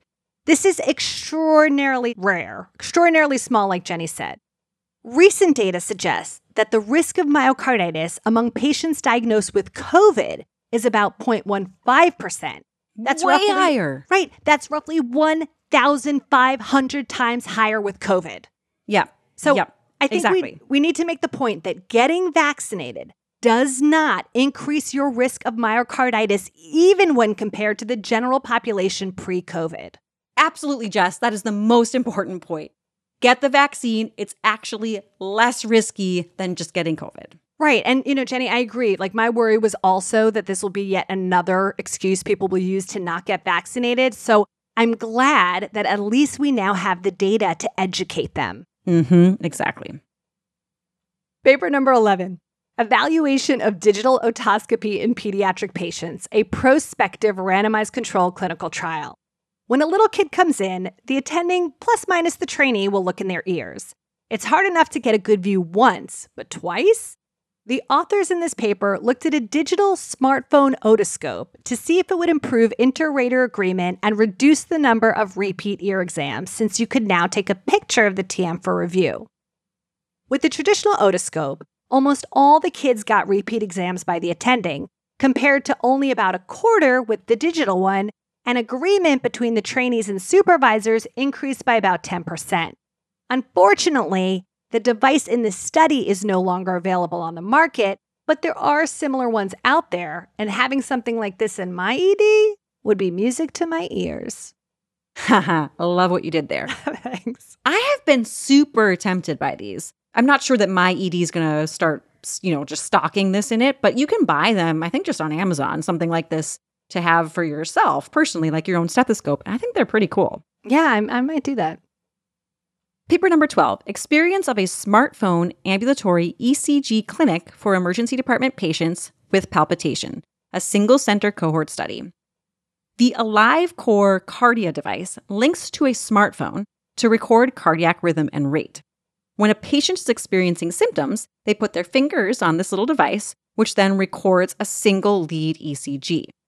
In this study, patients who came to the ED with palpitations or presyncope that was thought to possibly be due to a dysrhythmia but had a normal ECG in the ED were then referred by the ED doc to this study clinic. From there, they got set up with one of these fancy devices. Over the 1-year study period, they enrolled about 200 patients, and 7% of those patients had a cardiac diagnosis. So most of those were AFib or flutter or SVT. And 84% of the patients had a non-cardiac diagnosis. The authors state the intervention is cost-effective, but don't really elaborate on the amount of money saved. It seems pretty cool. And honestly, this is a device we might see our cardiologists starting to use, so I think it's good that we know about it and that it's out there. This is just right the beginning. We're going to get to a point where just all of our data is going to be recorded at all times, and it's all going to be processed, Yeah. It's coming. It's coming. It's coming. Paper 13, use of adhesive tape to facilitate optimal mask positioning and use in the emergency department, a randomized controlled trial. Now, Jenny, I love this paper. I think it's so funny. So, universal masking of patients and staff reduces the risk of hospital transmission of COVID. In this study, a piece of surgical tape was placed over the patient's mask on the bridge of the nose to see if this could help keep it where it needs to be. This intervention alone increased proper mask wearing compliance from about 70% to 100%. Whoa. Yeah, right? Number needed to treat, 3.2. Not too bad. This is a cheap and easy intervention that can be implemented now. I do have to say, Jenny, that after reading this study, every time I walk into a patient's room and their nose in it, I just want to stick a piece of tape on them. And so it just makes me giggle every time I walk in the room. I just imagine putting tape on their face. I love this. And I think we should do it. And we can just say, we don't have to make it seem like we're blaming them for being terrible at wearing a mask or whatever. It really helps to keep it in place. You don't have to worry about it or think about it. Let me help you out here. And then slap some tape across their nose. I love this. Right. The funny thing is, I think this needs to be done in triage because I can just imagine the review Dr. Monis came into my room and then put tape all over my face. It's And then my press ganies are like, phew. Yeah, that's a good point. No, it needs to be protocolized. It's like you hand them the mask, you put the tape on. Yeah, okay, you're right. Paper 14, Quick Cuts, a comparative study of 2 tools for ring tourniquet removal. This is a pilot study comparing the efficacy, satisfaction of both the cutter and the cuttee, and complications of 2 ring removal tools. The motorized diamond disc ring cutter that a lot of us are familiar with, and a ring cutter attachment that is on specialized trauma shears, which, forgive me for using a brand here, are the Raptor shears, which a lot of people have and love. So they found that the trauma shears tool removal removed rings more quickly and with better satisfaction for both the tool user and the person with the stuck ring. I don't love that motorized ring remover. It's kind of scary for the patients and it's rather cumbersome to use. I have owned these fancy trauma shears with the ring cutter thing for a very, very long time and for some reason never thought to try it. I know how I am going to remove my next stuck ring. All right, I'm getting one of those. I think it's probably like good to keep around the house too. Oh my God, I do keep one around the house. I have one in my junk drawer in the kitchen. You never know when you might need a trauma shears. Exactly. Paper 15, a randomized controlled trial of oxycodone acetaminophen versus acetaminophen alone for emergency department patients with musculoskeletal pain refractory to ibuprofen. Prior studies have demonstrated that opioids do not work better than NSAIDs or acetaminophen as first-line treatment for acute musculoskeletal pain. So this paper asks, what about second line? All patients received 600 milligrams of ibuprofen, and an hour later, if they had insufficient pain relief, were randomized to receive either 10 milligrams of oxycodone plus 650 of acetaminophen or 650 of acetaminophen alone.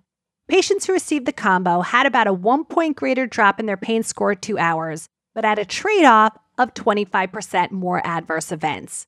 While the difference in pain scores is statistically significant, is it clinically significant? I'm not so sure. I'm not so sure. I always got to wonder, are you giving 650 of acetaminophen or do you give a gram? I mean, I would never take 650. You're right. So why am I'm not so interested in a study that's studying a dose of this medication that I would literally never give. Yeah, no idea. I have no idea. I give a gram every time. So yeah. Yeah, every single time. It's crazy. Paper 16, HIV post-exposure prophylaxis in the emergency department, an updated assessment and opportunities for HIV prevention identified. This study used an anonymous survey to assess the knowledge of HIV non-occupational post-exposure prophylaxis, so NPEP, confidence in prescribing this NPEP, and self-reported number of prescriptions in the last year among ED attendings, residents, and PAs. They found that almost 90% of providers believed it is their responsibility to provide HIV NPEP in the ED. But only a quarter of providers had actually done this in the last year. Only 40% of providers felt that they could appropriately prescribe the correct drugs. And in a quiz about HIV and NPEP, the average score was only 49%. So what is that, like a D? There is definitely some room for improvement here. Check out the core pendium on HIV post-exposure prophylaxis to brush up. All right, paper 17. Role of thoracic and abdominal tomography in identifying a potential source of infection in patients with acute fever of unknown focus. This was a retrospective chart review of patients with a documented fever that did not have a source identified after history, physical exam, UA, and a chest x-ray, and that underwent an abdominal and thoracic CT. They found that about 1/3 of patients had a source identified on imaging. They note that age greater than 65, comorbidities, and an elevated procalcitonin are risk factors for the presence of an infection on CT. Sanjay makes an excellent point that while 1/3 is a huge percentage, this is not the same thing as saying that you will find an infection on CT in 1/3 of all patients with a fever of unknown origin. Remember, this study was retrospective. The clinicians here chose to scan these patients for some reason. So I would use caution if trying to generalize these findings. That is such a good point. Thank you, Sanjay, for making it, and thank you, Jess, for reiterating it, because that's really true. Paper 18. What is the efficacy of initial therapies for bleeding from esophageal varices in adult patients with cirrhosis? So this is one of those commentary papers on a recent meta-analysis, and that meta-analysis was called Treatment of Bleeding Esophageal Varices in Patients with Decompensated Liver Cirrhosis, a network meta-analysis. This meta-analysis that's then being commented on here included 52 trials with a total of 4,500-ish patients. All of the studies included were RCTs of adults with acute bleeding from esophageal varices due specifically to liver cirrhosis. Mortality was higher in patients who were treated with a somatostatin like octreotide or vasopressin alone compared to sclerotherapy alone. Sclerotherapy plus a somatostatin analog did not seem to reduce mortality, but it did seem to reduce the rate of rebleeding. This is interesting, but when I face one of these patients, I am not doing anything in isolation. Yeah, I'm going to give the octreotide, but I'm certainly not only going to give the octreotide. I'm definitely calling GI for some kind of definitive treatment. So my patient, if they think is appropriate, is going to be going on to get this sclerotherapy or something else. Excellent. Paper 19. Racial and ethnic disparities in physical restraint use for pediatric patients in the emergency department. We reviewed a paper back in November of 2020 that found that patients who identified as Black had about a 20% higher odds of being restrained compared to those that identified as white. You would hope that we would do better with kids. This research letter looked at a pediatric ED and found that sadly, we don't. Even after adjusting for socio-demographic and clinical characteristics, the odds of being physically restrained were over 1.5 times greater in Black children compared with white children. The authors say that this likely reflects racism at multiple levels within and beyond emergency care. That's a bold statement.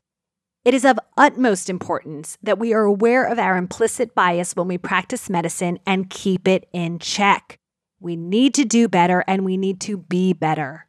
Yeah, I mean, I don't really have much more to say than exactly that. We need to be better and do better. It's a really sad paper, and we can do better. So let's do it. Paper number 20. Association of Limited English Proficiency and Increased Pediatric Emergency Department Revisits. This is a retrospective cross-sectional study looking at the association of limited English proficiency and pediatric ED revisits within 72 hours. They included over 60,000 patients, of which about 20% were identified as having limited English proficiency. They found the rate of ED revisits was higher for patients in the limited English proficiency group than those in the English proficient group. On their analysis, they found no statistically significant difference in the rates of hospitalization for these revisits between the two groups. So it's not like they were getting revisits because they were sicker and needed to be hospitalized.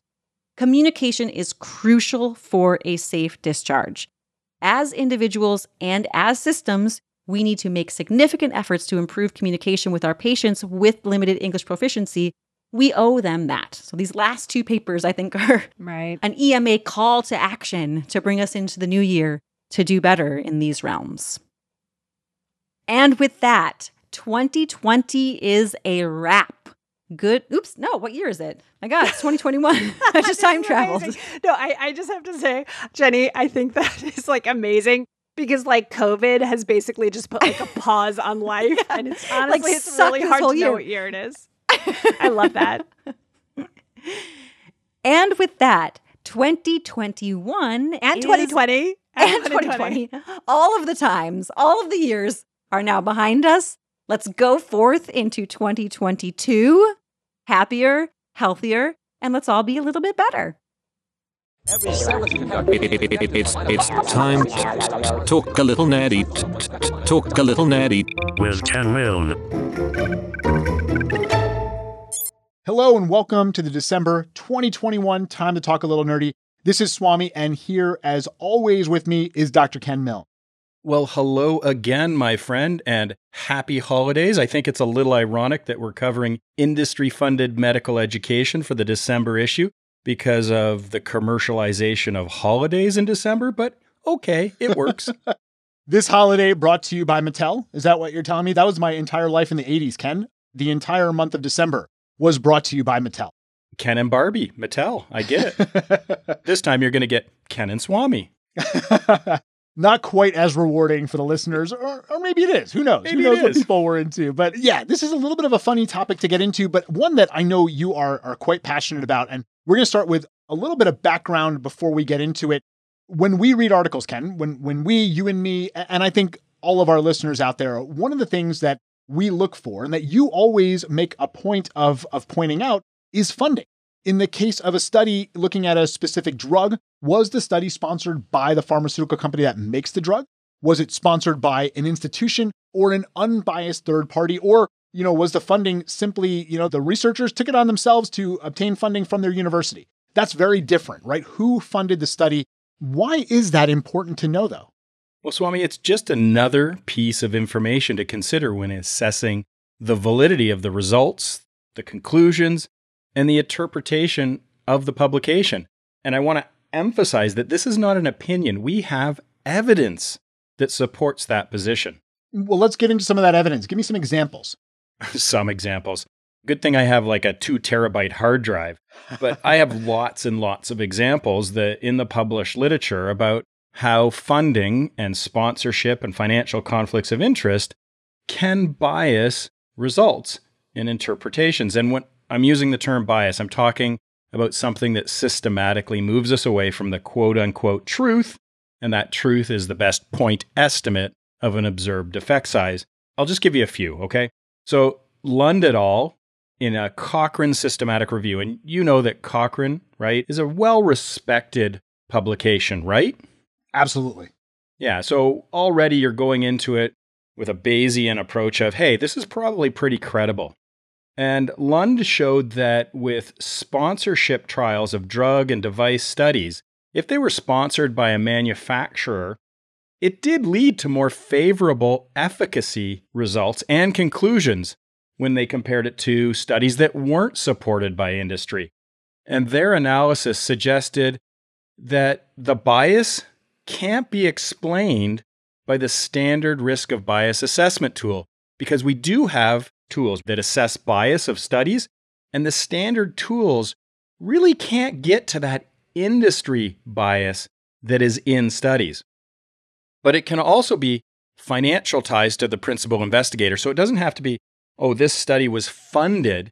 It can just be the principal investigator.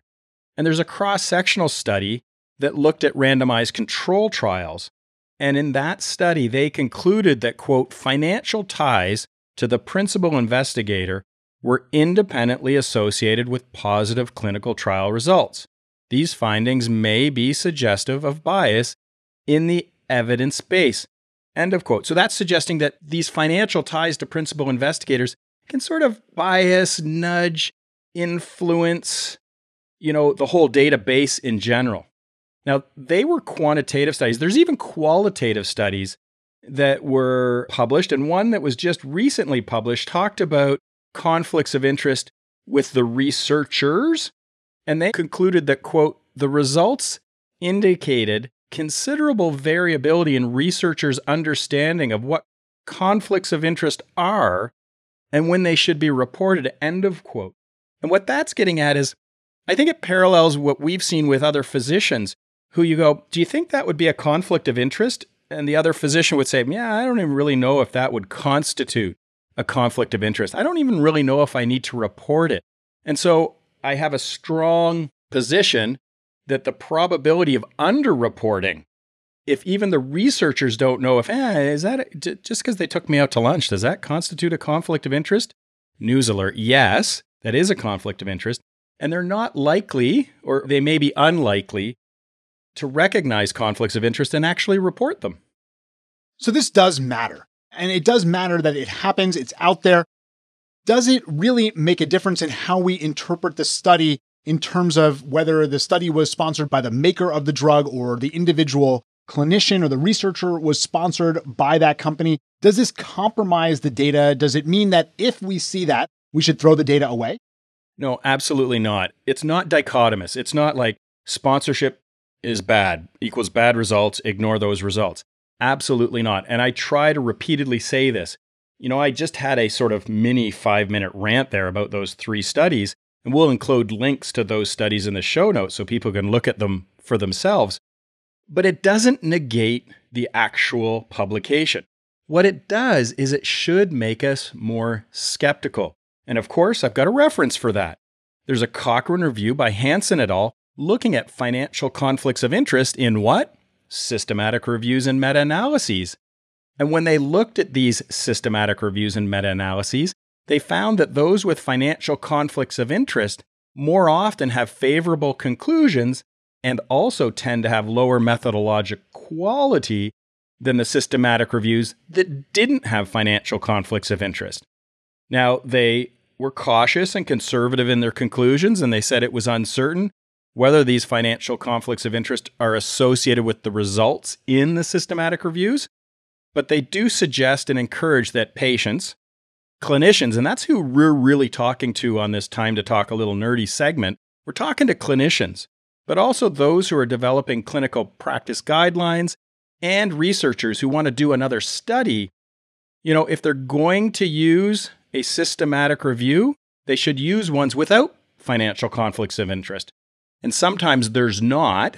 And so if they have financial conflicts of interest in the systematic review, they're going to base their clinical practice guidelines or future research on. They encourage that the users and the readers of those conclusions, and here's the key word, should do so with skepticism. Yes, we should be skeptical, and we should be critically appraising the methods, because that's where the gold is, Swami. It's in the methods section. And then the interpretation of these results should be done with caution.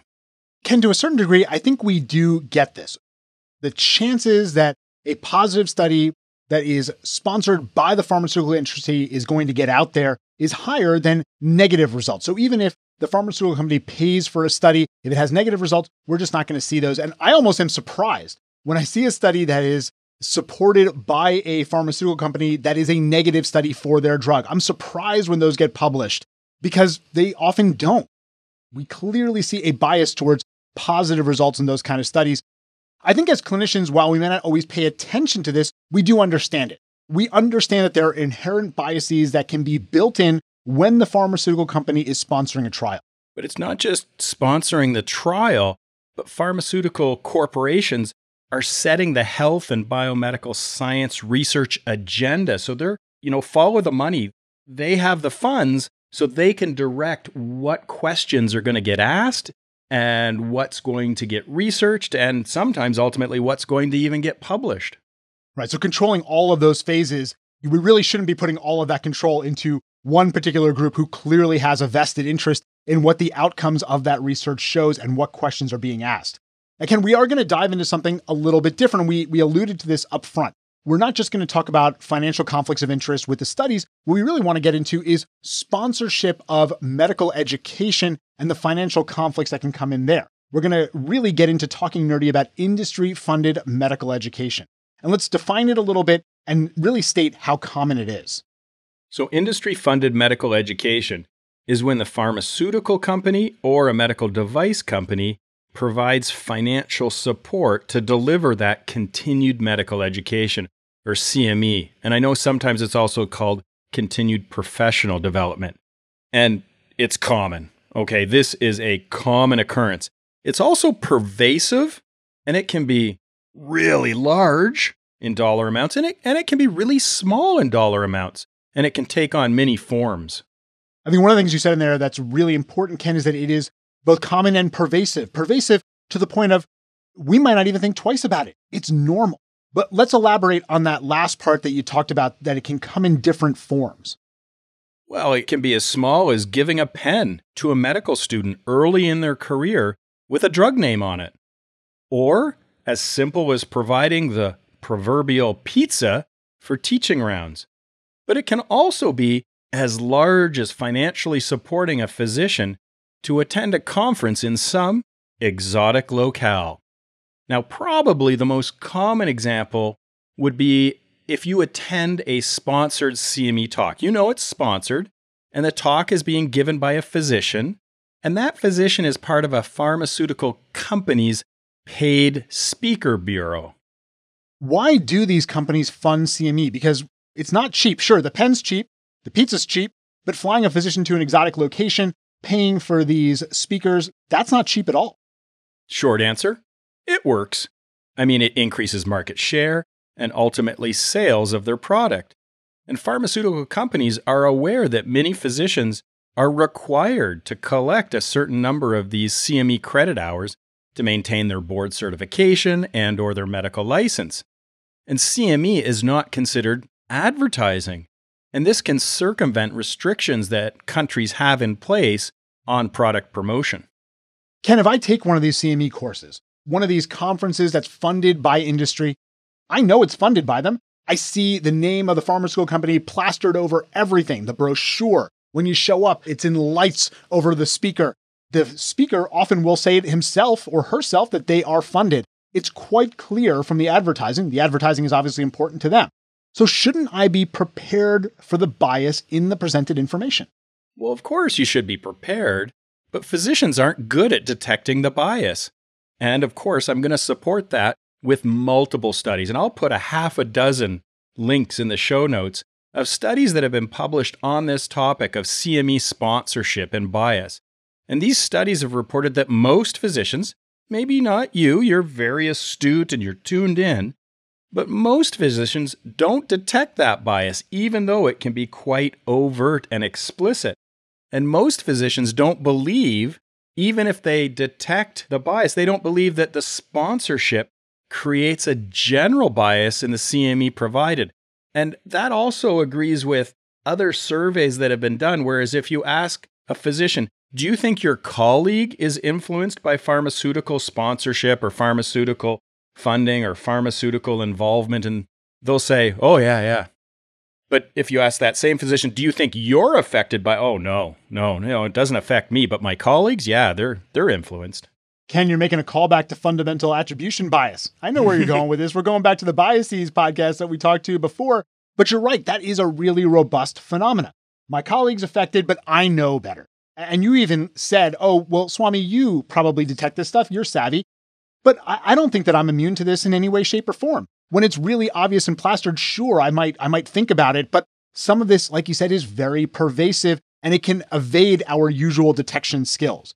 Now, on this topic, you sent me a short essay in the BMJ, one of both of our favorite publications to read. And it was entitled Industry-Funded Medical Education is Always Promotion by Adrienne Few-Berman. And kudos to Professor Few-Berman for her work and for perfectly writing a title right out of the Rick Bucata School of Title Writing. In her essay, Professor Few-Berman goes through some of the reasons for her belief that it's all about the pharma promotion. The first one she hits on is that the drug makers are experts at creating a market by creating a disease. Yeah, absolutely. I want to echo your comments about the professor and her work in this area, and many of the references that'll be included in the show notes come from this publication. So pharmaceutical companies create markets for their product. This is to increase the sales of their product. And this is because publicly traded companies traditionally have a primary, you remember that means the first, the one, right? Primary outcome. They have a primary duty to shareholders, not to patients. Now, I hope people are sitting down for this next part, though. Ready? Are you sitting down, Swami? Oh, I'm sitting down. I'm ready. Marketing works. We are all impacted and susceptible to marketing. Going to medical school and completing a residency does not change basic human psychology. So this is like a newsflash. Marketing works on doctors. And I think we know this. Again, if you were asking me, like, do you think your colleagues are affected by marketing? Absolutely. Are you affected by marketing? Oh, no. So we have to be a little bit honest with ourselves. Ken, how does this influence the continuous medical education side? Yeah, that's what we're talking about here, the CME. And CME-funded events encourages clinicians to diagnose disease, treat mild conditions. It can reframe the normal aging process as a disease state, or it can encourage and promote the off-label use of a drug. All right, Ken, I'm going to ask you again for it. Let's get some examples. Okay, so the easiest way to get an example is to turn on satellite radio. Now, you may only want to listen for a short time and turn it off. But even listening to satellite radio for a short time, you're probably going to hear some kind of advertisement that goes something like this. Are you suffering from low energy? Is your libido fading over time? You might be suffering from low testosterone. Ask your doctor if testosterone replacement therapy is right for you. You ever heard that or something like that, Swami? I have definitely heard it, not with your voice though. But yes, I think we have all heard these before, whether it is satellite radio, whether it is watching videos online or watching TV commercials. We see it. Yeah, so they're trying to reframe the normal aging process into a disease state and suggesting that you should take a product daily that they provide to address this. But there's also the concept of pre-disease that has come up over the last decade. And the classic example of that is the pre-diabetes and treating people before they are diabetic, not with diet and exercise and lifestyle changes. Those all should be what we're doing, but also with pills. And, whenever one of these studies comes out, I say, I'm currently, while I'm recording with you, pre-tachycardic. Should I be placed on a beta blocker to prevent me from eventually becoming tachycardic? I mean, it gets a little crazy. And then the example of an off-label use would be the use of gabapentin. And this is an anti-epileptic drug that everybody is listening is probably familiar with. And it's approved for various painful conditions like post-herpetic neuralgia and diabetic neuropathy. But it's also being used for several other chronic pain conditions that it's not been demonstrated to be effective. At least we don't have high-quality evidence of that efficacy. And it's also being used off-label. It's not been approved by the FDA for those indications. And there are some documents that have been made through public legal cases and whistleblower complaints that support that pharmaceutical companies do support and promote off-label use in their CME. Professor Berman goes on to discuss how industry-funded education often hides the harms associated with a drug or treatment as well.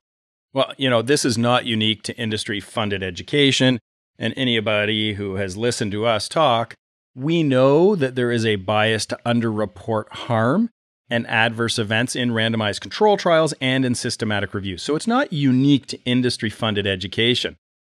Now, the example the professor uses in her article that EM clinicians are probably aware of is that of opioids. And this has been termed the opioid epidemic, which is a complex society's problem.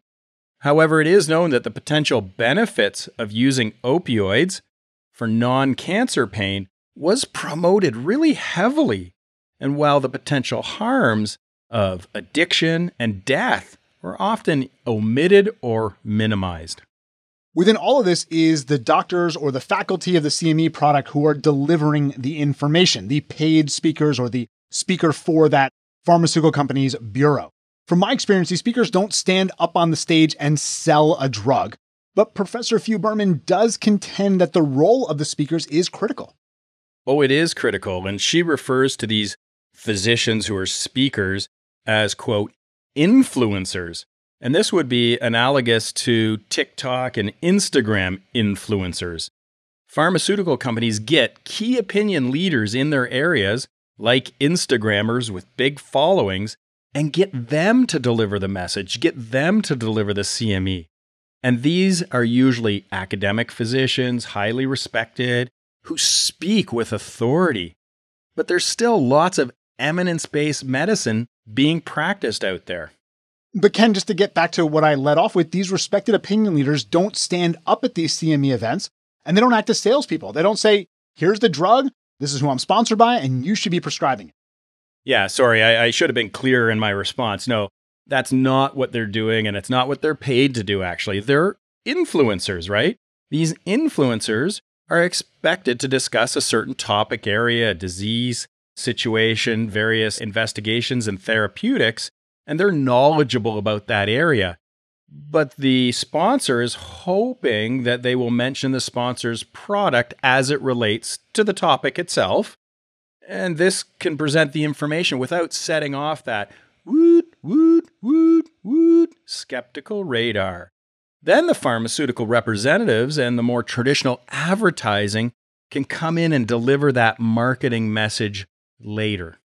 It's like a setup. They're setting you up, and then the pharmaceutical reps are coming in for that blow, the killer blow. Yeah, well, they're softening you up. Yeah. They're softening you up for the message. And obviously the questions I'm asking are a little bit crazy. We know that they're not going to get up there and just hawk the product, because we at least are savvy enough to be like, I have a problem with the guy who told me he's sponsored by the makers of Alteplase getting up and saying, you should give Alteplase over and over again. That's going to, like you said, set off those skeptical alarms. And so they're going to be more subtle about it. They're going to be more subtle about the way they are working into this. Let's switch our focus to funding. Sometimes the funding can be really overt, but it isn't always. Where does the money come from to support CME? Follow the money. And I'd like to point out that in this episode, I did not bring up TPA and stroke. It was you this time. All right. There are bodies in the United States and in Europe that provide CME accreditation, because you have to get whatever information you're providing. Well, you don't have to, but it's one of those quality check boxes. Oh, well, this has been accredited. And we know that physicians have to collect so many of these credit hours. And so there are bodies set up within nations and areas to accredit various medical education programs. And they're financially supported by industry. Now, the American Accreditation Group claims that only 10% of their CME activities are industry funded or supported, but it all comes down to that evidence-based medicine answer that I'm always giving. And I put you on the spot here, Swami. What's my answer to any EBM question? It all depends. Correct. So it all depends on what you consider supported. If you don't count non-monetary support, like providing the audiovisual equipment by a third party, paying for a third party to bring in all the AV equipment, paying for all the food, providing the meeting space and paying for the meeting space or supplies, things like that. It's stuff that's not directly paid, right? It's paid to the caterer, the hotel, some other third party. If you don't count that as commercial support, well, then if you're not counting it, of course you're not supported. Also, what's not considered industry sponsorship is if a company buys a place in the exhibit hall or advertising in the exhibit hall, sets up a booth outside the room. That's not counted as financially supported CME activity. Yeah, and I'll pick a bone with that, because I don't think I've been to a single conference ever that didn't have exhibitors of some kind, whether it is a manufacturing of a device, whether it is a pharmaceutical company. I haven't been to a single one that doesn't have that. And I think all of that does influence, and it supports that CME event. From the perspective of putting on conferences, I haven't ever been able to put on a conference where you didn't need to get some money to support the conference that you're putting together. Now, there are different ways to do that without engaging with pharmaceutical companies and without engaging with manufacturers of devices, but it's hard to do. And all of that is supporting the event. So I couldn't agree with you more. It's not 10%. It's got to be closer to about 100%. Yeah, well, I'm going to get you to pause there, because I agree with you. It's probably close to 100%. But I would like to give a shout out to the Best Evidence in Emergency Medicine Conference, or the BEAM Conference. They took no funding, no sponsorship, and there were no people outside with booths outside the conference hall. So you need to go to one of those BEAM conferences is what I'm suggesting. You're telling me it can be done. And it can be done. I have done it. I have done it, but it is hard. It is hard. Much more difficult. And the other thing that I was thinking about while you were talking was, think about going to an amusement park, and I'll just pick a random one, Disney, right? After you've gone on the ride, what do you walk through after you get off the ride? Oh, it's the gift store right away. And so after you have this influencer, this probably a phenomenal speaker, a very knowledgeable, authoritative individual from an academic tertiary care center, get up and give you this talk about an important thing that they're passionate about. And then you walk out of the meeting room, and what do? You walk through the gift shop. Yeah, no, I think that's a really, really good point. And again, going back to the questions that I had prepared, because I want to make sure we get through all of these, we let off by saying that doctors aren't great at assessing the presence of bias. What can we do then? What can we do to be better at this? What can we do to look and see if there is bias in the medical education that we are getting? Well, there are various tools that have been developed to assess bias in CME activities. I think there's 3 main ones, but none of them are really granular enough to capture the subtle biases that can be introduced into these events. And I don't want to I don't want to minimize how impactful subtle biases can be. These biases don't need to be like direct, overt, and in your face. And there's a book written by, and this is an appeal to authority probably, a Nobel Prize winner, Richard Thaler, and a Harvard Law School professor, Cass Sunstein, and the book is called Nudge. And it explains how people can be we'll just give them a little nudge in the right direction to make decisions about health, wealth, and happiness. And so when it comes to CME activities, you might not have a good enough tool to assess bias for some of these little nudges that take place. So really what we have to do is expect more, expect better from our CME provision, from the companies that really say this is good CME for us to use. But we can also raise our level of understanding of those biases that are there and really question them. I learned a lot of this from my chair when I was a resident, Dr. Goldfrank, because he really set the bar for, we're not allowing any of this to seep in. They're not going to sponsor our resident conference. They're not going to sponsor dinner. They're not going to sponsor lunches. We're not going to allow them in the building. And this was at a time when that was still happening in the US. And he really changed that dynamic and made us ask the question of why. Why aren't we letting this? This isn't even a drug that I prescribe. Why is it not okay for me to take a little bit of a dinner, take a steak, take a bottle of wine, whatever it is? And so he made us ask those questions. And I think it is important for us to engage a little bit more and ask the question of, is this influencing me? And understanding that it has to be influencing the vast majority of us, or else they wouldn't be putting the money into it in the first place. And that might be the place that we start from. And then trying to figure out, well, how is it influencing me? And is there a better way for me to get my medical education? Again, you and I, we don't have these conflicts. MRAP doesn't have these conflicts. And so we try to provide the information as best we can. And I think it's important for us to continue to seek good, reliable resources that make it clear if they have financial conflicts or not. And the ones that don't have, if they're giving us good information, that's where we should be getting that information from. And I want to pull out one point and maybe expand on it just a bit before we finish up. When you mentioned that, we do not take funding for the presentations and the information that we provide, this can come off as being, representing yourself as better than someone else. And I don't want to come across that way. I will state for the record, I am not better than anybody else. I am just as susceptible to bias and commercial bias. In fact, I might be even more susceptible. You buy me a t-shirt, you give me a nice pen. Oh my goodness, I am so happy, right? And so that's why I don't accept anything, because I know the psychology. I know about the small gifts that, giving of something and expecting something in return. And so I just try to prevent that and insulate myself by not really accepting anything from industry. But it's not because I'm better than anybody else. I think that's a really great point, Ken, recognizing that the bias is there and that maybe we don't have as much control over it. And so how can we avoid it? Well, we're just going to fully avoid it. We're going to completely take it away so that it is not something that can influence us.